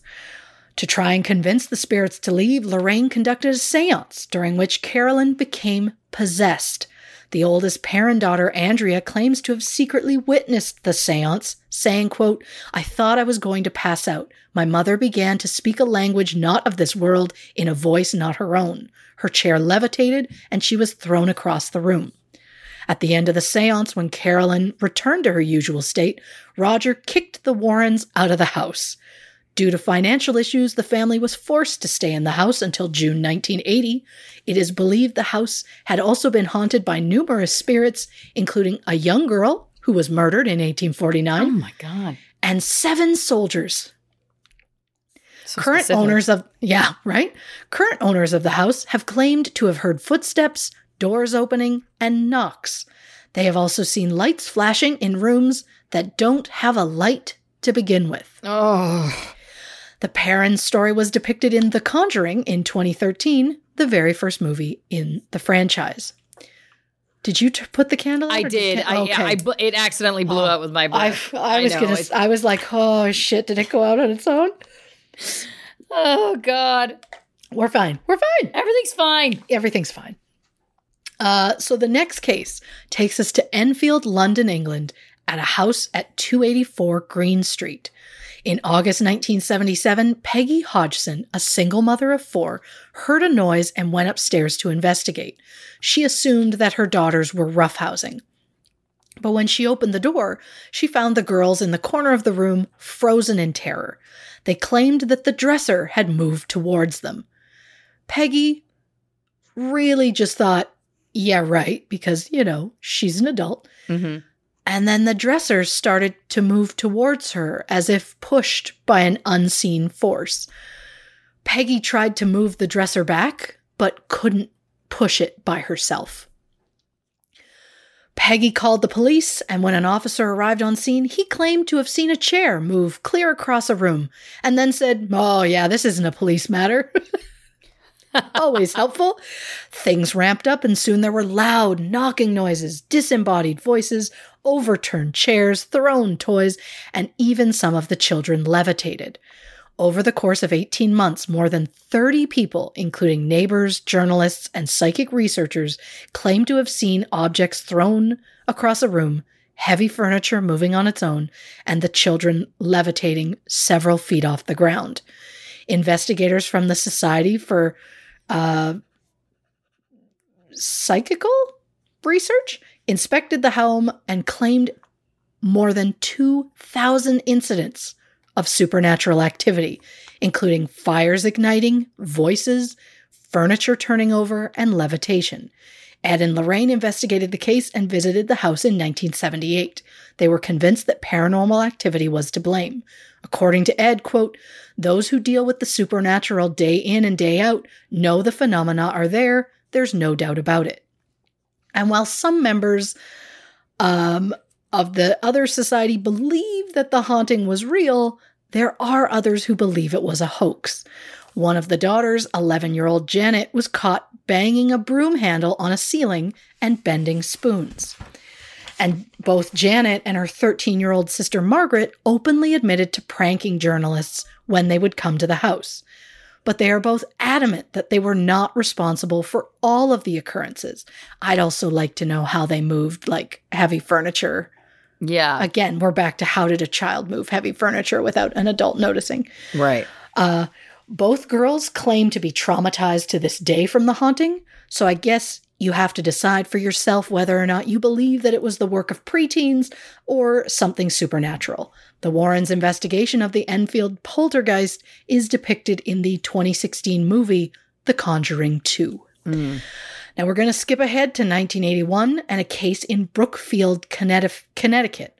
After a night of drinking and partying on February 16th, 19-year-old Arnie Johnson stabbed his landlord, Alan Bono, to death with a 5-inch pocket knife. It was the first murder in Brookfield's 193-year history. Prior to the incident, Arnie didn't have a criminal record.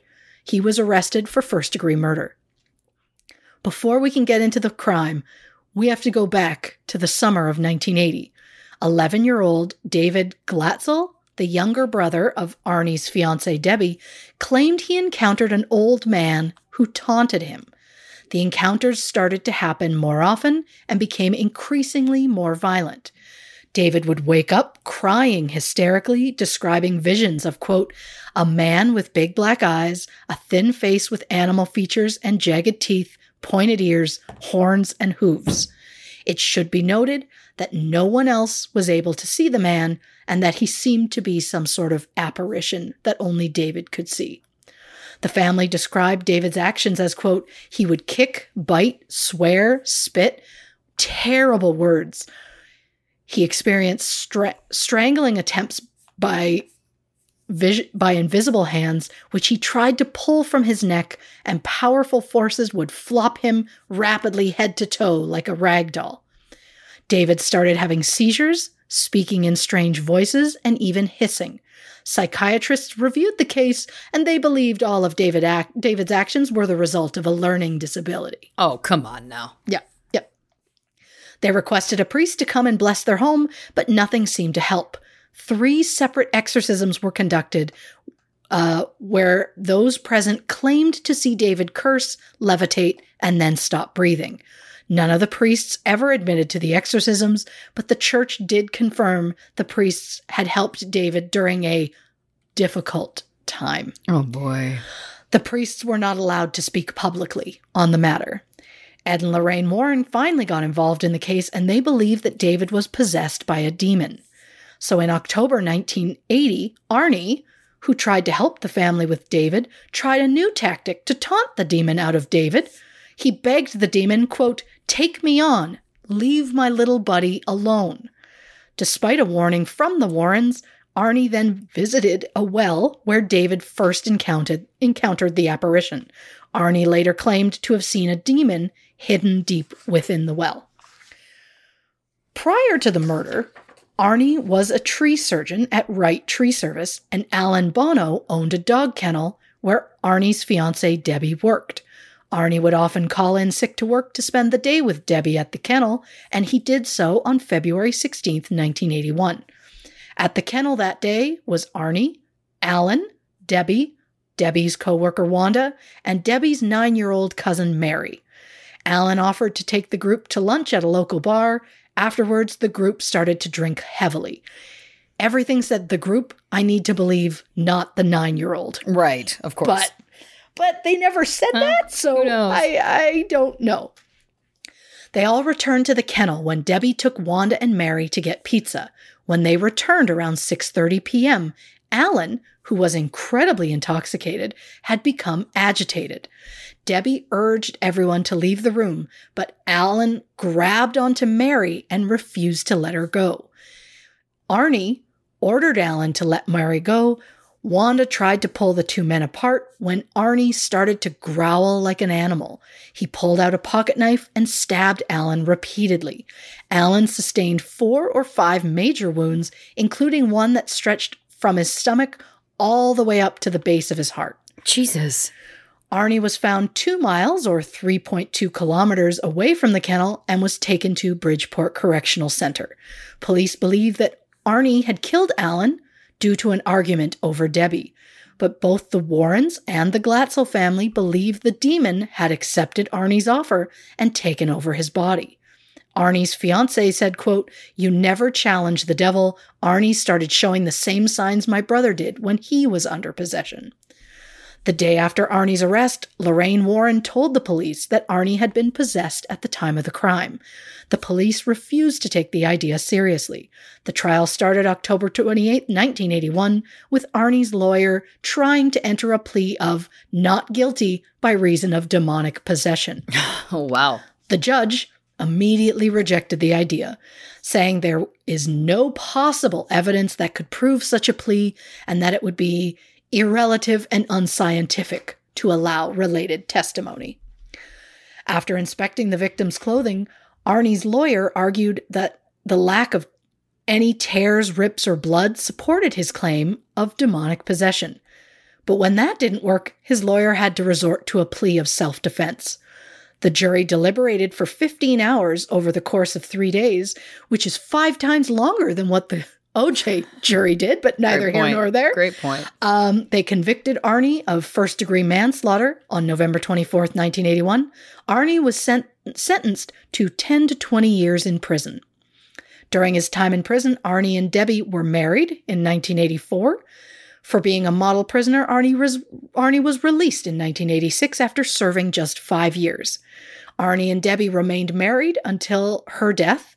At some point in the last few years, I couldn't find the exact date, the couple had 2 children together. Arnie Johnson's story is depicted in The Conjuring, The Devil Made Me Do It, which was released in 2021.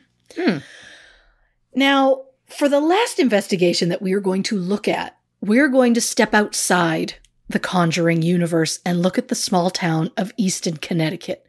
In Easton sits Union Cemetery, which has graves dating back to the 1600s. One of the cemetery's unmarked graves are said to be the resting place of the White Lady. Oh, boy. In life, it is believed she was a woman in her mid to late 20s who died during childbirth. In death, she is said to roam the road along Route 59. The White Lady is said to be a woman in a white gown and bonnet with long dark hair. Multiple people claim to have seen her wandering through the cemetery and along the road. In 1993, an off-duty firefighter was traveling home when he believes he hit the White Lady. When he got out of the car, there was no sign of anyone around, and yet his car suffered a large unexplainable dent. Oh, wow. Numerous people have called the police over the years claiming something similar, but when the police arrive, there's no one else there. According to their website, the Warrens claim to have, quote, successfully captured photo and video footage of the White Lady at both the Union Cemetery as well as the nearby Stepney Cemetery in Monroe, Connecticut. The concept of the White Lady can be found all over the world, which leads me to an international White Lady side note, which sounds terrible, but just, you know what I mean. Yeah. The apparition is always described as wearing white and seen endlessly roaming in a rural area. Many of the legends about her include the fact that there is some sort of loss, betrayal, or unrequited love linked to her. The legend can be found in at least 17 countries all over the world, including Germany, Malta, Philippines, Switzerland, Brazil, and Japan, just to name a few. There is a white lady legend near Quebec City in Canada. The story goes that the woman whose fiancé died in battle in 1759 jumped off the top of Montmorency Falls while wearing her wedding dress. A small waterfall in the area was named White Lady Waterfall in her honor. In Thailand, the legend goes that a group of teenagers all died from random accidents shortly after visiting a deserted house in a Bangkok suburb. Witnesses claim to have seen a mysterious woman in white with long dark hair before each of the kids' accidents. In Estonia, the white lady is said to be found in the, Haapsalu Castle. Legend goes that the lady and a priest fell in love, so the lady hid in the castle as a choir boy, but when she was discovered, she was immured in a wall of the chapel. Essentially, they put her in a wall and then just sealed it, leaving her to die of starvation or dehydration, whichever occurred first. Jesus. People claim to have seen the white lady looking down from one of the chapel's windows, grieving for her love. In Hampshire, southeast England, the white lady is said to haunt the Porchester Castle after she jumped off the castle to save her falling child. In Serbia, there's a legend of a woman in white, or more specifically, a woman in a wedding dress that roams at night. There are 2 stories about her death. One believes the woman died in a car accident in the 70s while going on her honeymoon. The second believes she took her own life after her fiancé left her at the altar. A white lady is said to haunt a park in Rochester, New York. Witnesses claim to have seen a woman in white who wanders the park looking for her daughter who had been murdered by her boyfriend. Legend says the woman died of a broken heart. And fun fact, the pilot of an episode of our much beloved TV show Supernatural features a white lady, although the show she is referred to as Woman in White. So, is the white lady fated to roam the cemeteries in Connecticut? Or could there be another explanation? One woman claims to be the real white lady. Ed claimed to have caught a video of the white lady in the Union Cemetery in the summer of 1990, but Judith Penny claims that she donned a white sheet while Ed filmed her. Oh. Judith Penny, who I will refer to as Penny so as to not confuse her with the Warrens' daughter, Judy. Penny also claims she was in an extramarital relationship with Ed Warren for decades, and that not only did Lorraine know about it, but she was supportive of it. Interesting. The plot thickens. Mm-hmm.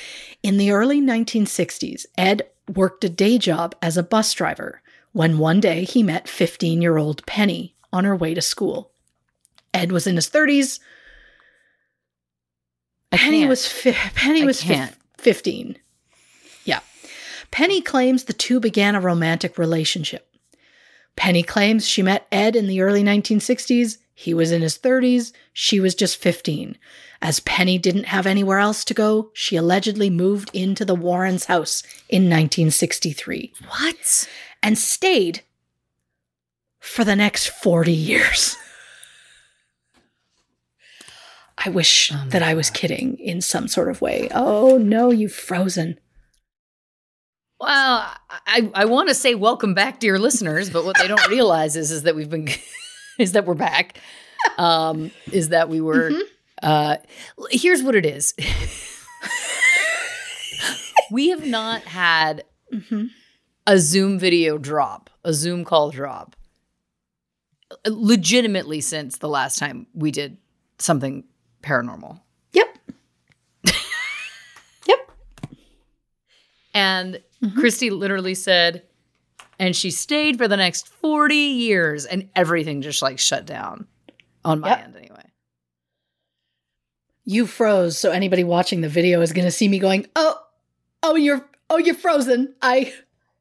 I'll just stop things like very, very dramatically, very like flames. Yeah, But, feels, you know? that feels less terrifying, or slightly less terrifying than what happened for me, which was, you said, you literally went, and she stayed for the next 40 years. Boop. And it just, the screen just disappeared. Zoom just disappeared. I've never seen that happen before. Normally when this has happened before, it's paused. But I've never seen it just disappear. And then a couple minutes later, it was like, oh, Zoom quit unexpectedly.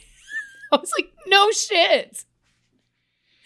Anyway, the candle is not I need to get a bigger candle, maybe. I mean, this is...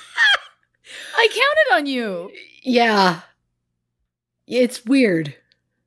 Look, here's the thing. Dear listeners, we know that you all like the paranormal stuff, but I'm going to have to say right now, like, I might have to put up a boundary. I can't live like this. This is terrifying. It's a lot. It's a lot. Only because the last time we did this, I love that we forgot about it until we got back to this moment. And it was like, we did have problems, a lot of problems that last time. Like, we did say we weren't going to do these again. And then if we had gotten through this with no hiccups, I think I might be in a different place. But right now, what I'm going to say is that until further notice, double stampsies, no more. Yeah, I get it. I'm not built for it. I get it. No, it's for this. It's what are the odds that those are the episodes you're doing, that all of a sudden there's, pet issues or like incredibly loud noises coming from hopefully the other side and not inside my walls. Maybe we just need to hold these crystals for the rest of this. You need to get your fanny pack out. Pack them up. Well, listen, let's get back into it, I guess. Oh, it's so terrifying. Yeah. It's so terrifying. We were talking about Judith Penny. Sure. And how she met Ed in the early 1960s when Ed was in his 30s and Penny was just 15 years old. Thank you for number checking that for us again, because it is truly horrifying. It is. As Penny didn't have anywhere else to go, she allegedly moved in with the Warrens in 1963. I'm just going to hit it and run. Yep. And stayed for the next 40 years. At first... There we go. See, if you don't put dramatic emphasis on it, the ghost is fine. Oh. At first, Penny was given a bedroom across the hall from Ed and Lorraine, but eventually they built an apartment upstairs for Penny, and Ed would then spend one night upstairs with her and one night downstairs with Lorraine. Original sister wives, I guess. Right? Some kind, yeah. Penny also claims that someone reported their relationship to the police, and Penny was arrested. Although I'm not sure why the child would get arrested and not the man, but that's another story. According to The Hollywood Reporter, Penny said that she spent a night in the North End prison, where police tried to convince her to sign a statement admitting to the affair. When Penny refused to sign, she was forced to report to a delinquent youth office for a month. Ed picked her up from school and took her to her mandated meetings.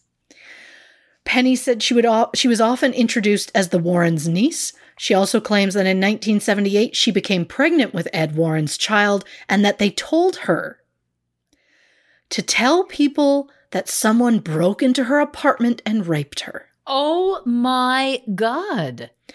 She refused.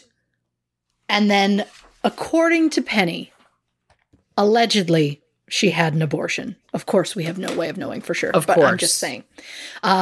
In other shocking claims, Penny also said that Ed was abusive towards Lorraine, saying, quote, sometimes Ed would actually have to slap her across the face to shut her up.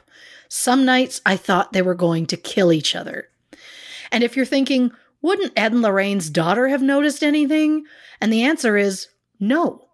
Because according to their daughter Judy, she said that due to her parents' demanding work schedule, Judy lived with her grandmother while growing up. So let me get this straight. Yeah. Judy, their child, was shipped off to live with the grandmother so that they could tour the country/world and do their paranormal work. Yes. So then he found a child, a 15-year-old child, also named Judith, and brought her into the home and started a physical relationship with her. Yes. Okay. I mean, to be honest with you, I didn't see this turn coming. I'm going to be 100% honest. There's a reason I put it at the end. Yep. I will say allegedly, because, of course, yes. What I fear more than ghosts are lawyers.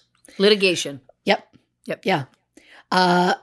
Their daughter, Judy, did admit that her parents let Penny move in, but says she was 18 and had nowhere else to go. Okay. She claimed Penny had a rough childhood and that she was brought in to care for the house while Ed and Lorraine were traveling for work. Lorraine said they went on the road probably 10 months a year, but that they made sure that they were home one weekend every month. I find it interesting that this has come out about people who describe themselves as a very religious family. And since both Warrens have since passed, all we have to go on is Judith's sworn statement. It was a sworn statement that she gave about this entire relationship. I'm a believer in believing women when they come forward, but also according to the Hollywood Reporter, quote, Mr. Warren has been accused of being cut from the same cloth as Jerry Sandusky and Bill Cosby. Oh, dear. Not great company to be in. Not great. Something worth noting is that when Lorraine agreed to the Conjuring series using their stories and their names, she said yes on the condition that the films don't show her or Ed engaging in crimes like sex with minors, child pornography, prostitution, or sexual assault, and that neither could be shown participating in an extramarital sexual relationship. And I don't know about you, but I find that to be a very specific list, especially when their lives allegedly involved most of those things. Well, again, if someone came to me and was like, we want to make a story about your life, I don't know that what I would come back with is any of those things. None of those things would enter my mind if I was like, what would I like them to cut out? No, none of that, because none of that would be relevant to me. Like the fact that that was her initial response before they were even coming to her with those allegations. Correct. Oh, correct. My God. The allegations didn't even come out until around the time the first movie had come out. So I find it interesting, but Judith Penny and Ed Warren allegedly ended their relationship in 2003. But remained friends until his death a few years later. Ed and Lorraine's daughter Judy is now married to a man named Tony Spera. They currently run the New England Society for Psychic Research and the Occult Museum until it closed. Throughout their careers, Ed and Lorraine wrote several books about some of the cases that they've done, and both taught courses on demonology at Southern Connecticut State University. In the 1970s, Lorraine was tested at UCLA, where her clairvoyance was judged as, quote, being far above average. Ed Warren died on August 23, 2006, following complications from a stroke. He was 79. He was described as good-natured, calm, and according to author Gerald Brittle, quote, he exudes the air of confidence one finds in people who have learned what they know the hard way. Confident man with complicated relationships, we'll say. Yeah. Lorraine Warren was featured on 30 episodes of the A&E show Paranormal State and consulted on the Conjuring movies prior to her death on April 18, 2019. She was 92 years old. Lorraine's son-in-law said, quote, Lorraine touched many lives and was loved by so many. She was remarkable, loving, compassionate, and giving soul. The closeness between them and their son-in-law is wild when it's like there's not a closeness really between them and their daughter, but that's interesting. That son-in-law came in and was like, I'm into this world. I want in. I love all of this. And then he just went full in, I guess. Yeah. Whether you're a believer or not, it's hard to explain every single event in this episode. Maybe some of it was a hoax, but maybe there was something to be said for the Warrens' abilities. And maybe some of those abilities and experiences were embellished a bit, but I'd like to believe that at the heart of it, there was some truth to it. Ed and Lorraine brought the paranormal to the forefront of the public consciousness. They were subjected to ridicule for their belief in the supernatural, and yet they never backed down. They were dubbed supernatural seekers and considered to be the pioneers in the field of paranormal. And if this means that they are in some way, they've paved the way for the supernatural TV show to be a thing, then the Warrens have my gratitude. Carry on my wayward son. Reporting for true. Oh, sorry. I thought we were going to keep going. Yep. No, we can't pay for that. We can't pay for that. I didn't think we could afford it. No, I just felt to, Sorry. You're trying to sign off. Go ahead. Reporting for True Crime and Cocktails, I'm ya spooky bitch, Christy. This whole episode was worth it for that. Oh, wow. Well, we're all over the place. I don't even know anymore. Listen, you spooky bitch, my fave. I have so many thoughts about all of this. The number one being that I'm terrified in my own home. Yeah, we've put you in a negative place. It's okay. It's cool. It's cool. Again, I just thought the crystals might do more, but maybe they do need to be charged. There's a full moon tomorrow, so that's all part of it. Maybe I need to get more for protection. This is not a conversation I need to have in real time. Look, let's take one more quick break. Then we're going to come back. We're going to give you our thoughts, my theories, and then we're going to put paranormal cases to bed on this episode of True Crime and Cocktails.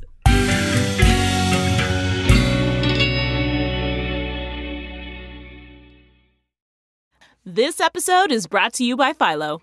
Do you love TV? Do you love saving money? Then Philo is your solution. Philo has shows, movies, and live TV for just $25 a month. You can even try it for free with their 7-day free trial. No contracts, no commitments, no hassles. Just a better way to watch TV.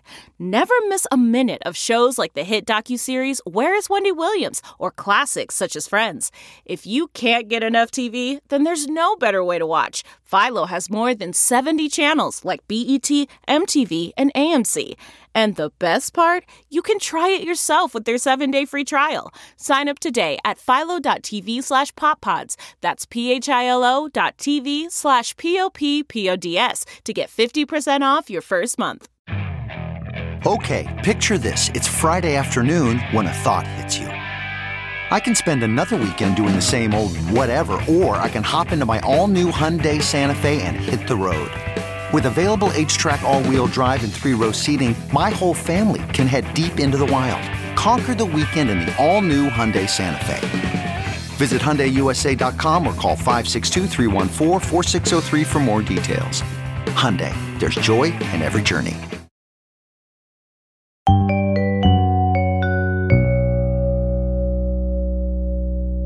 Welcome back to this episode of True Crime and Cocktails. We're, of course, talking Ed and Lorraine Warren.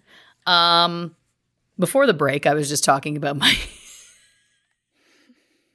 fear in my own home. It's just, again, we know that there's been, look, I wasn't going to get into this. We know that there's been, I've talked about how I thought I had a ghost in my house. I've talked about this on the show, right? Yes. This is not a surprise to anybody. Correct. Because there is a cupboard here, and I'll get to my thoughts. This all connects is the point, obviously. But I have this glass, like china cabinet, and there's a light inside that can only be turned on from the inside. And for like a month and a half, I would come in the room and it would be on, and no one's been in there. No one's touched it. Again, you have to open the door to turn it on. But then one day, it just stopped, which for me was like further like proof that it's like, no, that was something, because it went on for a period of time and then it just stopped. It's not like it's a faulty wire or something like that. Right. Since then, there's been other things happening, and I haven't been telling anyone.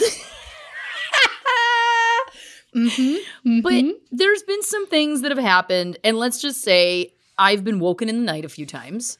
And in the night, I have been yelling for it to leave. So I think that also with the stuff that's happening right now, I'm just on edge.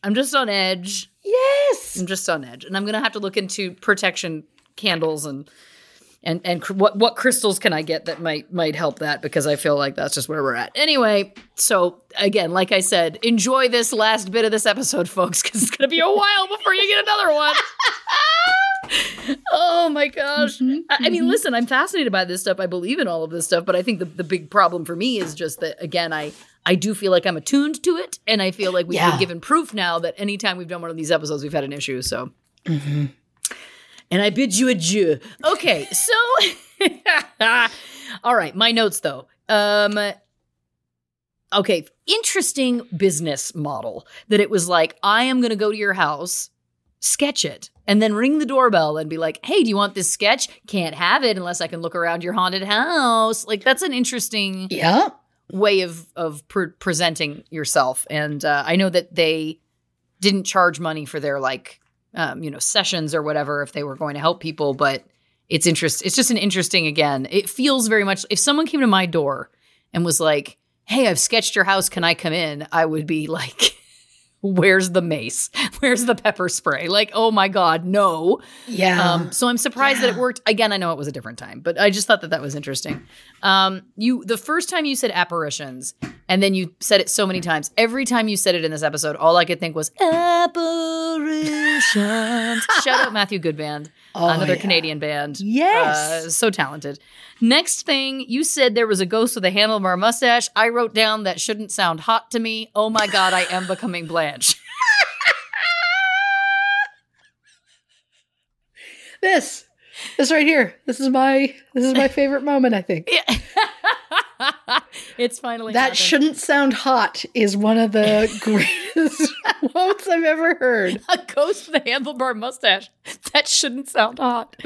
But yet here we are. Yeah. Now the lady, you brought up one of the stories about the lady, about the gentleman who married his mother-in-law. Well, yeah. I have heard about this in real life. I don't want to get into detail because I don't want to expose anyone. Sure. But there was someone that I have known of who was very young and like a teen gal dating an older guy, early 20s. Felt like it was on the cusp, like not technically legal. I think she was old enough, but still in a zone that was like, I don't know. Sure. They did break up, and he did leave her for her mother. And they stayed together. They might be together for good. Like, I don't know what the latest is, but yeah. So when you said that, I was just like, man, that is fascinating.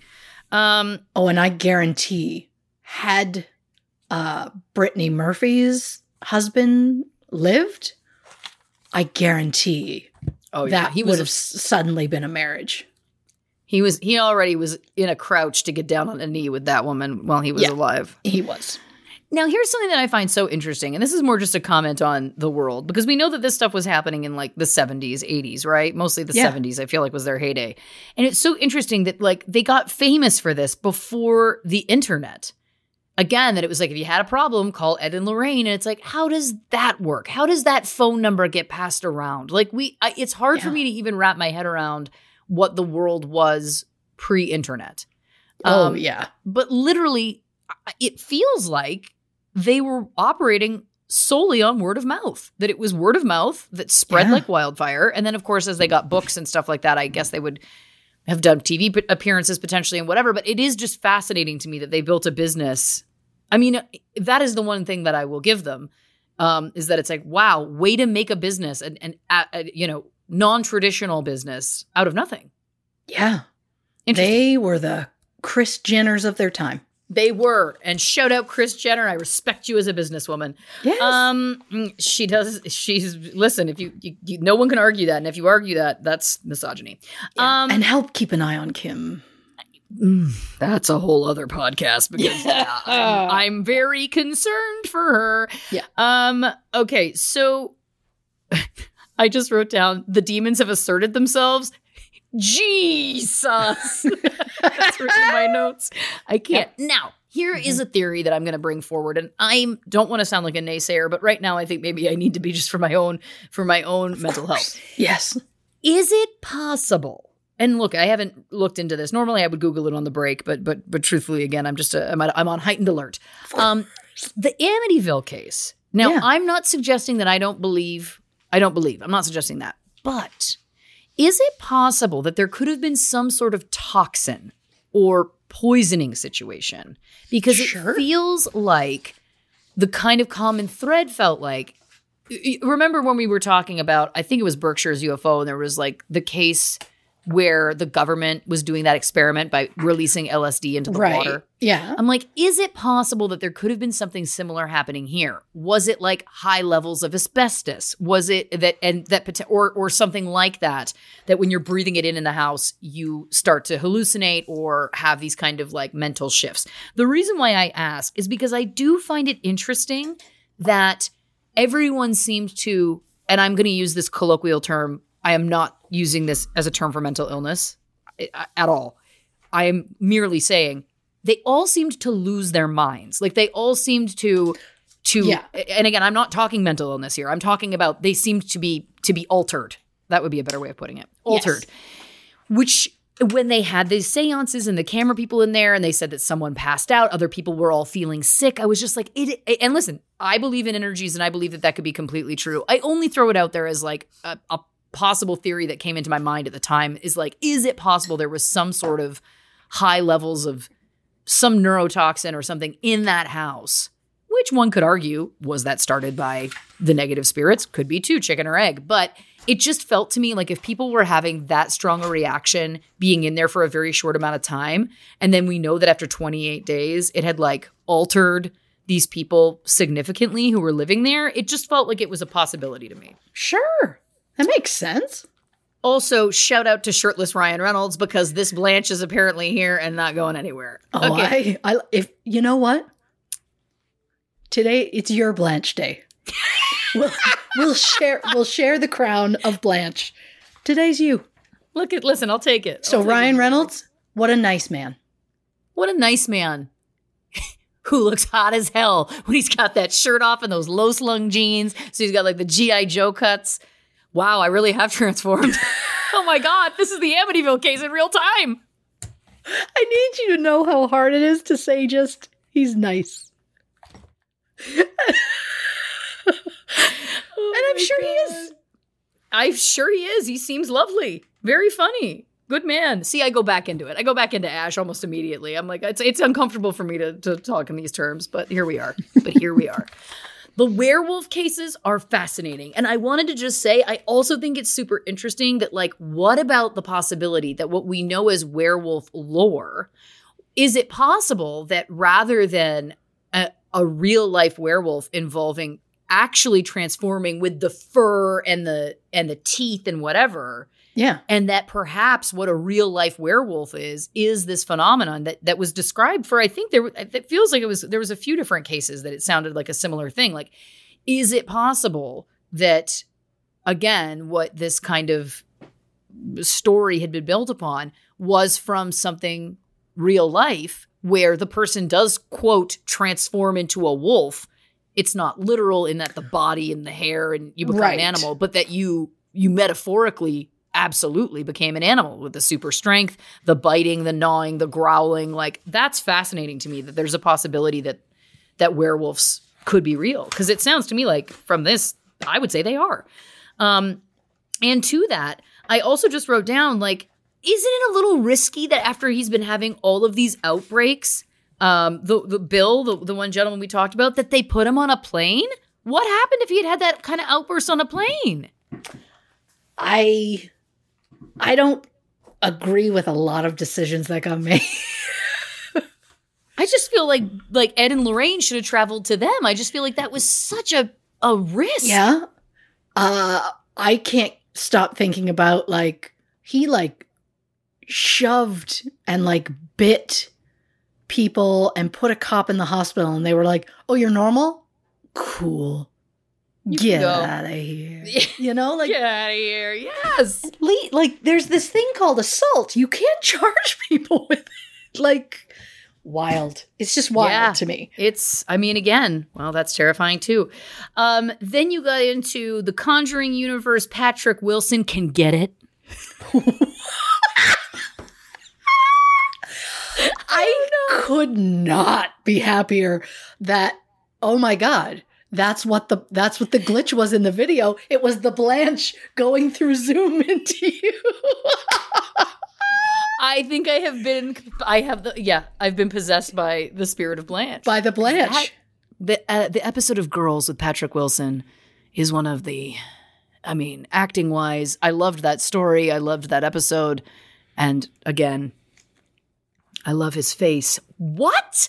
Again, if you've listened to this show, dear listeners, I do not talk like this. This is, if ever I've believed in anything, it's now. And it's Blanche and her power. And the Blanche transference. The Blancheference. The Blancheference. Blancheference.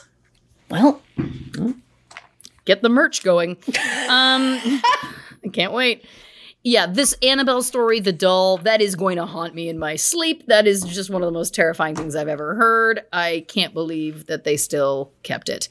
Yep. Now, you said Arnie Johnson stabbed his landlord. All I could think of was The Wedding Singer when Steve Buscemi says, "Why can't you be more like your brother? Harold wouldn't beat up his landlord." I'm trying to make jokes now because I'm scared. That's amazing. This is where the notes are going. Yeah. And then I just have to take a quick second because you did really blow my mind with this revelation about Judith Penny and the, I'll call it, non-traditional situation that was going on there. I would also just like to add that obviously if everyone is consenting and happy and not abused, then that is their prerogative. That I think I can speak for both of us and say we do not judge. But when you are a man in your 30s and you are bringing a 15-year-old girl into your home who you have admitted had a tough life, didn't have a lot of options, that does paint it in a pretty creepy light that then you began a physical sexual relationship with her because you are literally abusing your position of power by bringing her into your home and providing her with things like shelter and food. That is really egregious. It's bad. And it's fascinating, again, that she stayed for 40 years before she left, which is, to be honest with you, probably the most sad part of all of this to me is I feel like this woman who was still a child at 15 when she was brought in there was put into a situation that she either felt like she couldn't get out of or, I guess there's a world in which you could, she was just too young. She was too young to consent. She was too young to understand. And I feel like if her history and childhood was traumatic, as it had been alluded to, how sad that this person essentially got preyed upon, in my opinion, and put in this situation. Again, 15, too young to consent, real gross. And it also dips over into the real gross, or stays rather in the real gross realm with this revelation about Lorraine saying, "I'll only let you do the movies if you leave out anything about us being involved in child pornography, in having sex with minors, in all of these things," which again, I think most humans, if asked, "We're telling the story of your life, is there something you'd like us to leave out?" I don't know that most humans would be like, "Well, please don't say anything about child porn." Like, I don't think that you say that unless where there's smoke, there's fire. Like, that doesn't just come to people's minds unless there's rumor. And again, where there's smoke, there's fire, as I said. It's just because we also know that they were living with an underage girl in their home under very questionable circumstances. Also, hearing her say things about child pornography is very unsettling and sad to me because it just feels like what was going on in that house. Oh God, that's so heartbreaking. It's interesting to me that Lorraine tested and her clairvoyance was like, as they tested it was like, no, this is legit. This is real. Because I wonder the state of Ed's. It feels again to me, I'm going to go there. It feels again to me like Ed had an experience that I'm not saying was untrue and in his childhood, right? That was kind of his whole, the beginning of this for him. Right. Do I believe that he had a gift like Lorraine did? It doesn't sound to me like he did. It sounds to me like he kind of hitched his wagon to her talent, that she had this legitimate ability, and maybe he had some experiences, but it sounds to me like he saw something in her and then was like, we can make this into a business. Now, granted, I'm not saying she was coerced, because it sounds like, she did this work until the end of her life. So it's not that. But it's more just like, I just feel like this man also, since we knew that he kind of brought a child into his home under those circumstances, it just feels like this was somebody that potentially had met Lorraine and then saw that she had this gift and was like, well, let's do this. We can make money off of this. And that never sits well with me, Oh, no. And I get it, because when you compare what the two of them could allegedly do, his just seemed like his was not something that you could be tested for in any way. And it's like, but also, what else did you bring to all of this? It was also very kind to cast Patrick Wilson in that. I will also say Wedding Singer is one of my favorites of all time. Oh, yeah. And as soon as you said Steve Buscemi, I was like, best guitar player in the world, self-taught, no lessons, thank you very much, Pop. That's immediately what I think of, because he's the best thing in that movie. And the amount of times in my life I go, they were cones. They were just cones. Oh, yeah, I say that. So many people just don't get it, but that movie is solid. I love it so much. I also feel like my new haircut is slightly reminiscent of Drew Barrymore's hair in that movie, which kind of makes me happy. I probably, from the existence of time, have always wanted whatever hair Drew Barrymore has in that moment. And you want her Drew Barrymore. I'm so sorry. I'm so sorry. Anyway, listen, the bottom line for me is that I mean, this was fascinating because I didn't know anything about them. I haven't seen the Conjuring movies. And I didn't know anything about Ed and Lorraine as people or what they're I didn't realize they were connected to Amityville. Like, I didn't know that they had this like long kind of history in the paranormal world. So this was fascinating for me. And as somebody, again, who does believe in it, with clutching crystals in my hands, I mean, I feel like it's interesting because the debate about all of it just feels so fascinating when it feels like so many people have shared experiences in different places. Like, that's always, to me, because the paranormal, you could argue, is just the unexplained, right? Like, or the diving into what the unexplained is. And then in that genre, it's like, well, spirits, demons, ghosts, etc. Sure. But we can't deny that these things are happening. Like, that's a fact. Whatever the reason is, they still happened. And the fact that it happens, again, all over the world to so many different people in different walks of life, but the story is still the same, just feels like, to me, there has to be a bigger explanation. Which is why when they're just like, yeah, the demons have asserted themselves, I'm like, that's the scariest thing I've ever heard, because that sounds plausible to me. Yes. Yeah. Oh yeah. I can't think about it too much. I've also never seen the Conjuring movies. Those aren't my style. But if you like take the horror movie and you take out the jump scares and just put in some comedy, and then you take out any gore and sprinkle it with maybe a little romance, I'm in.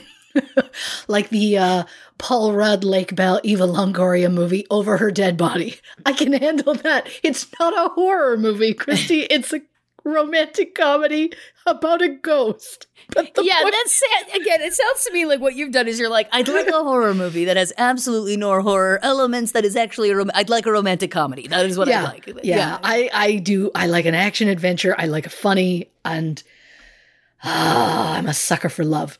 But I just, from everything I've heard about the Conjuring series, Ed and Lorraine's relationship is so solid and so much in love. And in one of the movies, they're like dancing together. And like, apparently the second movie, they really ramped up the love between them. And I don't know if it's because stuff about Judith Penny came out after the first movie. Or not, but it's just very, there's a lot of things that I am unsure of in that in that house. Yeah. The ghosts are coming from inside the house. Yeah, I know. Well, listen, did you have any other takeaways or thoughts based on anything you researched, based on our experience tonight, based on the fact that I've made a transformation, my Blanche-formation? I could not be happier to see the Blanche-formation. To watch you so primally and without hesitation talk about Patrick Wilson in such an objectifying way is so beyond out of your character that it is. Yeah. Especially like you might do that every once in a while, like in a personal conversation, but sure, this way, yeah, you do not. So no. I find it wild, and I don't think I have yet. Like I don't think I've blanched this episode, and I've mentioned Ryan Reynolds 3 times now. I've said his name, and I haven't once reacted more. I'm feeling very calm about it, so I don't know. I feel we're going to need to check the timestamps, but I'm convinced that when that glitched, I said 40 years, and Blanche was like, oh, okay, so it's her turn? Got it. And just, you've had 40 years, now it's my turn. Oh my God. Oh my God, I have. Oh my God. Because I've been Blanche since the womb, and I assumed I would be to the tomb, but maybe, oh my God, are you going to be Blanche now? For like, are you going to be full Blanche the way she was in the show at the right time? Like 60s, 70s, all of that? Wow. Oh my God. Are my loins cooled off? No. I don't believe that for a second. I just think honestly that, you know, maybe this is part of what I need on my journey right now. Maybe it's like, you know. You need to borrow a cup of Blanche. Just a spoonful of blanching helps the horror go down. This may be the most chaotic episode we've ever done on the show. And we've done some chaotic ones, but I think this might be it. And I think it's getting up there for being one of my new faves. Because, I mean, the Blinkers is a romp, but I'll be honest, this one is also a romp. I mean, what a gift. Watching the transformation has been surreal. And it's an honor to watch it in real time. I'm curious to see how long it lasts. Yeah, like, is this just it for me now? Like, oh my God. Okay, test me. Test me. Okay.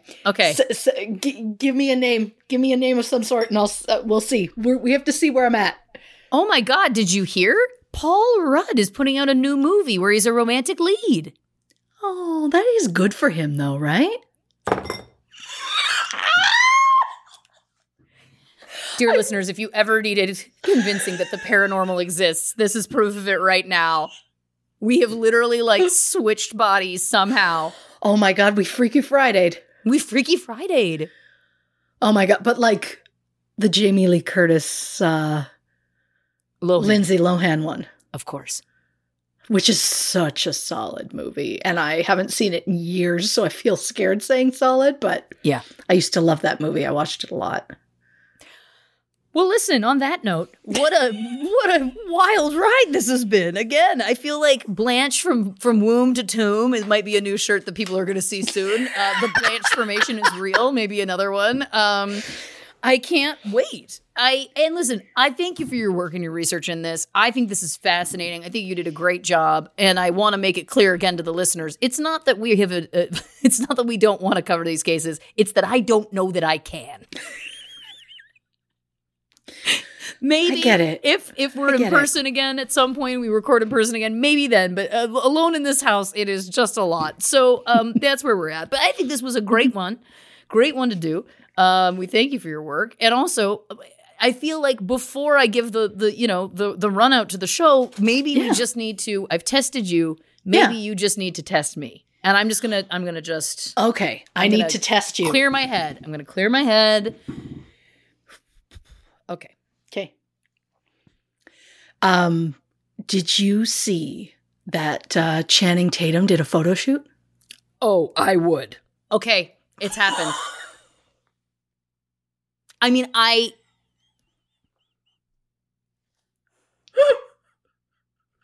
can't even tell if you're going to want that cut from this episode. I can't either. I honestly can't.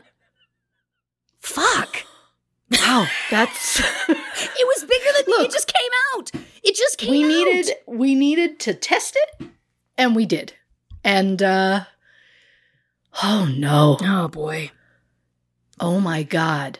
40 years. I didn't mean it.